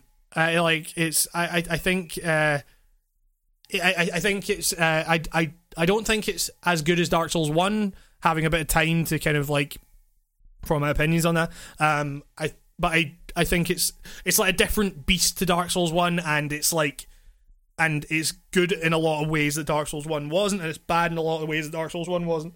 As that said, it's infinitely fucking better than Dark Souls 2, and that's fine. So it's that's Dark Souls 3, I guess. What else is there in here? There's not really a whole lot of like news, I guess. Sleeping Dogs dev reveals new game. It's not Sleeping Dogs 2. I just wanted to feature this because why isn't there Sleeping Dogs 2? We need Sleeping Dogs 2. That's because Shenmue 3 is on its way, and we don't need a bunch of other Shenmues. Are you insinuating that Sleeping Dogs is Shenmue? I may be. It's not Shenmue, Nico. It's not Shenmue. Don't fucking do this to me, Nico. It's Shenmue! The Sleeping Dogs developers working on a new game, and it's Shenmue. That's the big news this week is United Front Games have taken over the Shenmue license. Ryu's going to be back. It's going to be in the Sleeping Dogs. In fact, Shenmue in the Sleeping Dogs engine would be fucking amazing. How about a game of Lucky Hit? I'd be into it. How about a game of Lucky Hit, and Lucky Hit just involves hitting your enemies on the head with fucking dope ass fucking martial arts moves. I love Sleeping Dogs, and I really want a sequel to that game. No love for Shenmue though. What's that? No love for Shenmue. I tried playing Shenmue once, and I was like, nah, this is not for me. But I mean, I've heard that Mafia 3 is actually takes after a lot of like the kind of dumb open world shit that Sleeping Dogs kind of did really well, which is scary. Oh yeah, I heard that too.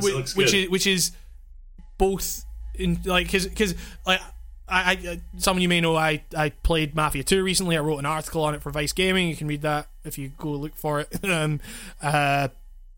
And the reason I loved Mafia 2 was because it kind of framed itself, like it kind of presented itself as this kind of, you know, open world game, but then proceeded to like close off the world to the player in a very kind of deliberate narrative sense, because it was like, okay, there's this world here that is, you know, that you should be able to reach out and fucking take, but because of the bureaucracy and the kind of prosaic nature of mob life, you just end up just kind of like on a certain rung of the ladder, and you never really move up from that. And so the idea that Mafia 3 is kind of going into these kind of more conventionally open world type things is like, I don't know how I feel about that, but it's needless to say I'm still excited about it, I guess.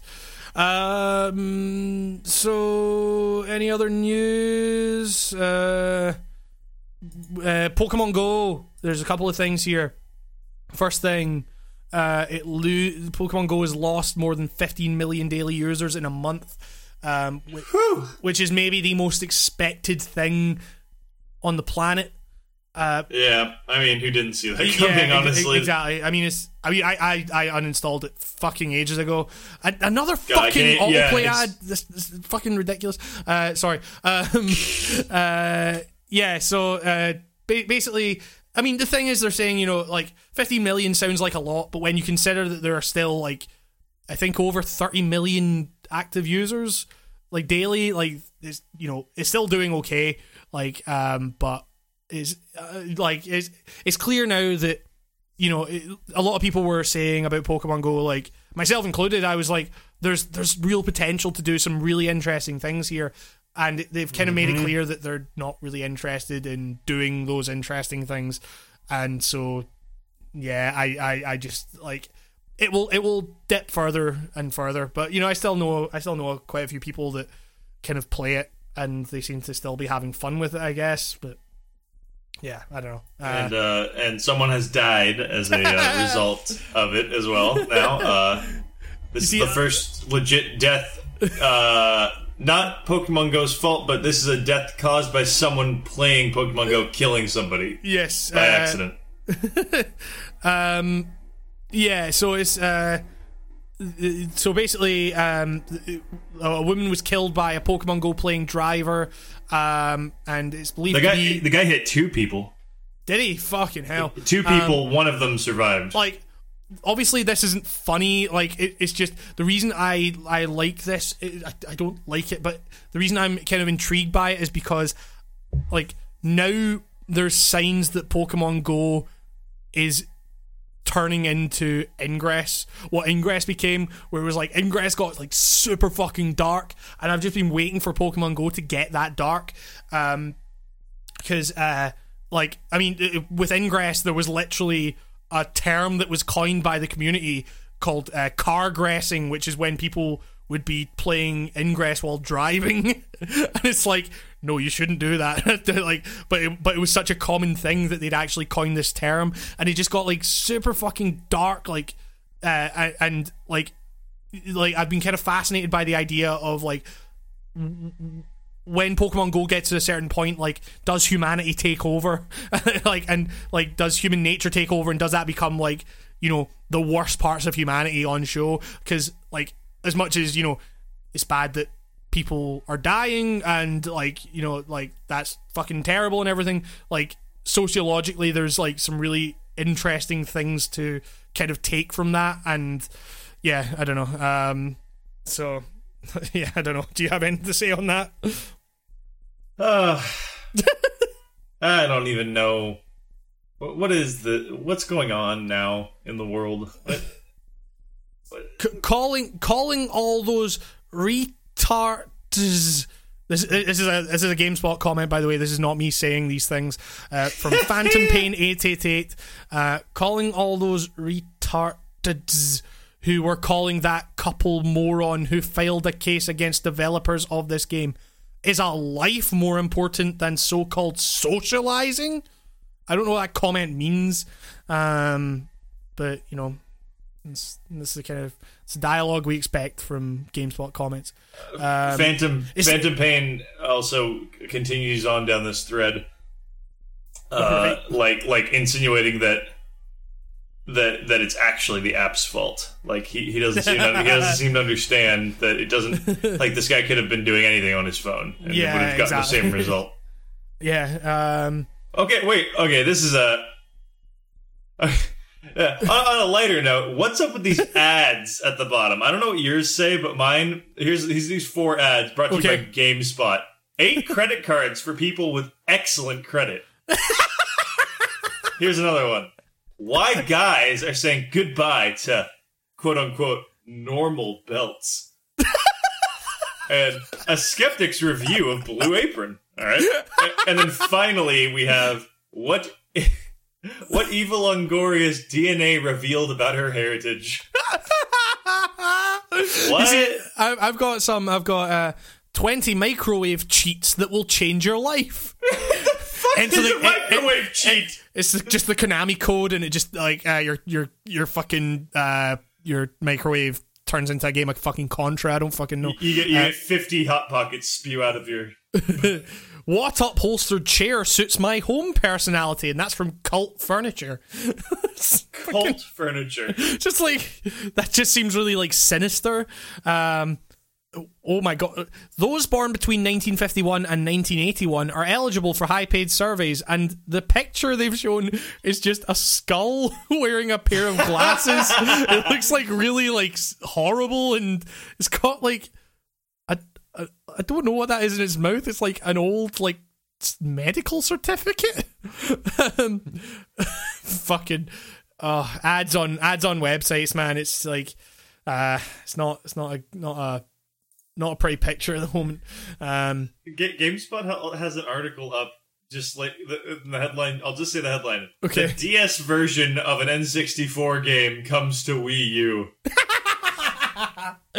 Just layers upon layers of bullshit. That's hilarious. Oh god. Why does the Wii... Can someone explain to me why... Okay, this doesn't make any sense. You have 2 consoles and they both have like separate marketplaces, right? Yeah. And they have different virtual consoles and all this stuff. Why does the Wii U get DS games? And why does the 3DS get like Super Nintendo games? Like I just don't... Yeah. Shouldn't... I don't know. Like, this is so weird. They're like, hey, we got...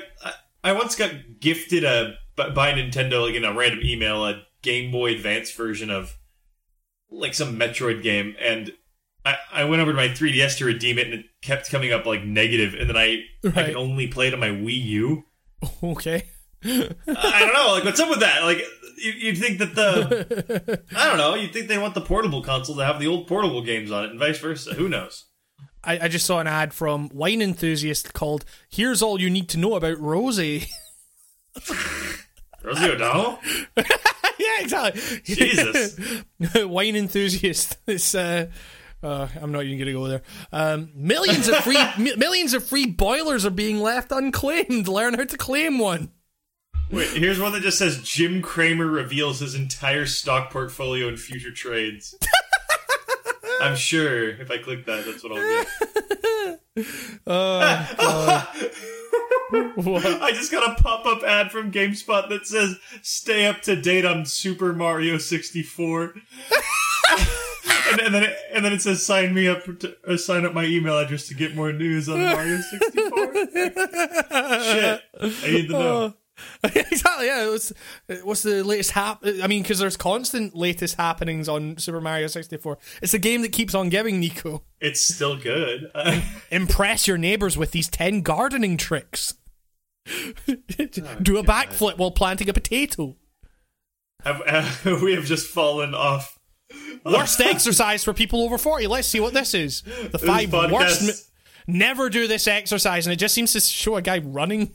We have fallen. We have fallen off the podcast again. We are reading advertisements. Oh god, this fucking thing says how this is a fucking fitness. Like I lift weights sometimes, and so I kind of have a basic knowledge of this shit. And this is saying things like how to fix your metabolism and sign yourself up for it, and it's like you can't really do that. Hamish, the amazing story behind your last name. It will shock you. Oh, I've been seeing ads for that. They're saying, like, oh, are you a member of the royal family? Like, your last name will tell you. Like, I mean, I can tell myself I'm not a member of the royal family, so... Hey, Hamish, your last name's Black, and from what I've been to understand from every video game I've ever played, like, there's a 90% chance you're a bad guy. So, yeah, I see you, Hamish Black. Yeah, so, I mean, I don't think there's any more news to talk about, really. That is... Like, No Man's Sky patch promises to fix things. That'll happen. Yeah, I mean, I'd be interested to see, like, how that game actually plays now, because when I was on it last time, the patch they released, the experimental patch, seemed to make things worse. I was like, no, this is bad. Why is this happening? Wait, okay, I'm gonna read this one patch because this pertains to me in my previous issue. Oh yes, I think game failing to save until you died. I think that's what I had. But here's their fix. If the player, here's the description, I guess. If the player died and then loaded the game 10 times without saving and then died, player progress wouldn't be saved from then on until you died again. This is fixed now. Oh, great. This was also... What? This was also... What does this mean? Hamish, what does this sentence mean? This was also causing players' saves to grow in size. Was like a fucking, like... Is it like the Yoshimitsu ending in Tekken 3 where the big rat grows and Yoshimitsu runs the hell out of there? Like, Dr. Bonskonovich, you're increasing the No Man's Sky save size. Don't pour ogre blood on your fucking computer. What are you doing? That save file's too big.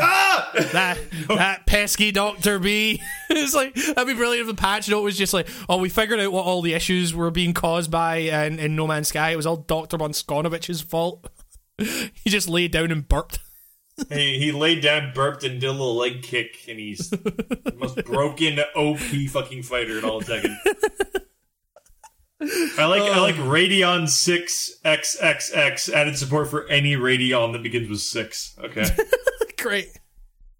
Everyone's still rocking those 6 cards.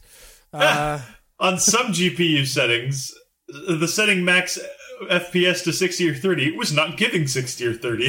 This has been fixed. Oh, great. God. I mean, I'm glad it was just as simple as fixing it. Whenever they say, okay, we fixed that, I just imagine that Sean Murray has this giant control deck in front of him with a bunch of buttons that say, fix, don't fix. And he just has a bunch of don't fix pressed in right now. He's just like, it's such a hard decision. Do I release the game broken or not? If I get 5 more positive tweets, I will fix this bug. Oh god. I mean, it kind of makes it seem like, because he was like, a lot of people were saying to him like before launch, like, this game isn't going to live up to promise, and he was doing that kind of like shrugging not emoji, but smiling, shrugging thing, and like to show his indifference towards it. And now, like, before I was like, oh, he's taking the abuse that he's getting like a champ and everything, and now it's kind of like, no, fuck you. It's like, listen, Sean Murray, the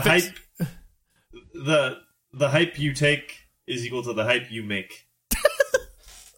You know what I mean? Yes. But Nico is fine. It's only 1% of players that are having these issues, so 70% of the time, it's only 1% or something. Yeah. Wow, so many of you playing. Wow, this is a lot of people bought this game. I got a lot of money from this. It's great. He's being Scrooge McDuck right now and doing a swan dive into a pile of gold coins. Don't do that. That'll actually break your fucking face. Oh god. So, yeah, I guess. Is there anything else? No Man's Sky. More like No Guy Bye, and that's a video game donkey quote. So all credit goes to Video Game Donkey. Have you ever? Speaking of funny YouTubers, I was thinking while I was playing Hitman that what's his name should really take a swing at creating. I'm going to call it art, because it is art what this man makes. Iron Pineapple. I've never heard of Iron Pineapple. You have. I know for a fact you have. Okay. He's the Dark Souls guy who did Shrek in the Swamp. Oh right. Okay. Yeah. He does okay. Yeah. He does the big glitchy things, and But yeah. I'd love to see some Hitman shit from that guy. I mean, there are some great Hitman glitch videos out there. I can't remember who they're by though. It's like there's a guy that did a lot of stuff with kind of like crazy modded Metal Gear Solid 5 stuff. He ended up doing a lot of glitch videos for Hitman, and they're really good. So yeah, good stuff. Check him out. Yeah, exactly, man. It's all about the content, man. It's all about the hashtag content, the links, the follows. It's all about the Pentiums. Nico, are the cops coming to arrest you? I can hear things. Yeah, the jig is up. It's me, Phil Fish. They finally found me, but they'll never get Fez 2. Fucking. Oh, alright, we should probably wrap up because we don't have much else to talk about. Once you start bringing Phil Fish into the conversation, you really hit the bottom of the barrel. Oh, right, okay. So, in summary, maybe try out Deus Ex, buy Hitman, fall from great heights and grow up, and ultimately, if there's one thing we can all learn, Nico, it's that Phantasmagoria Puzzle of the Flesh is the game of the year. As it should be every year until the end of time. And work together. And believe in yourself. And follow your dreams. And I'm Hamish Black, and this has been the Writing on Gamescast. And Zero says, sorry for taking so long. Goodbye.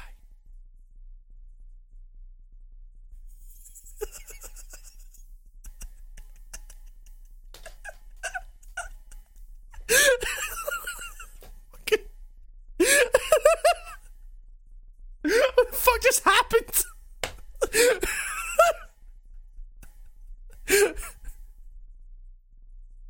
Nico, you there?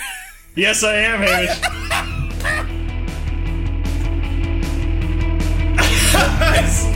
I was trying to hold a Nardwar for as long as possible.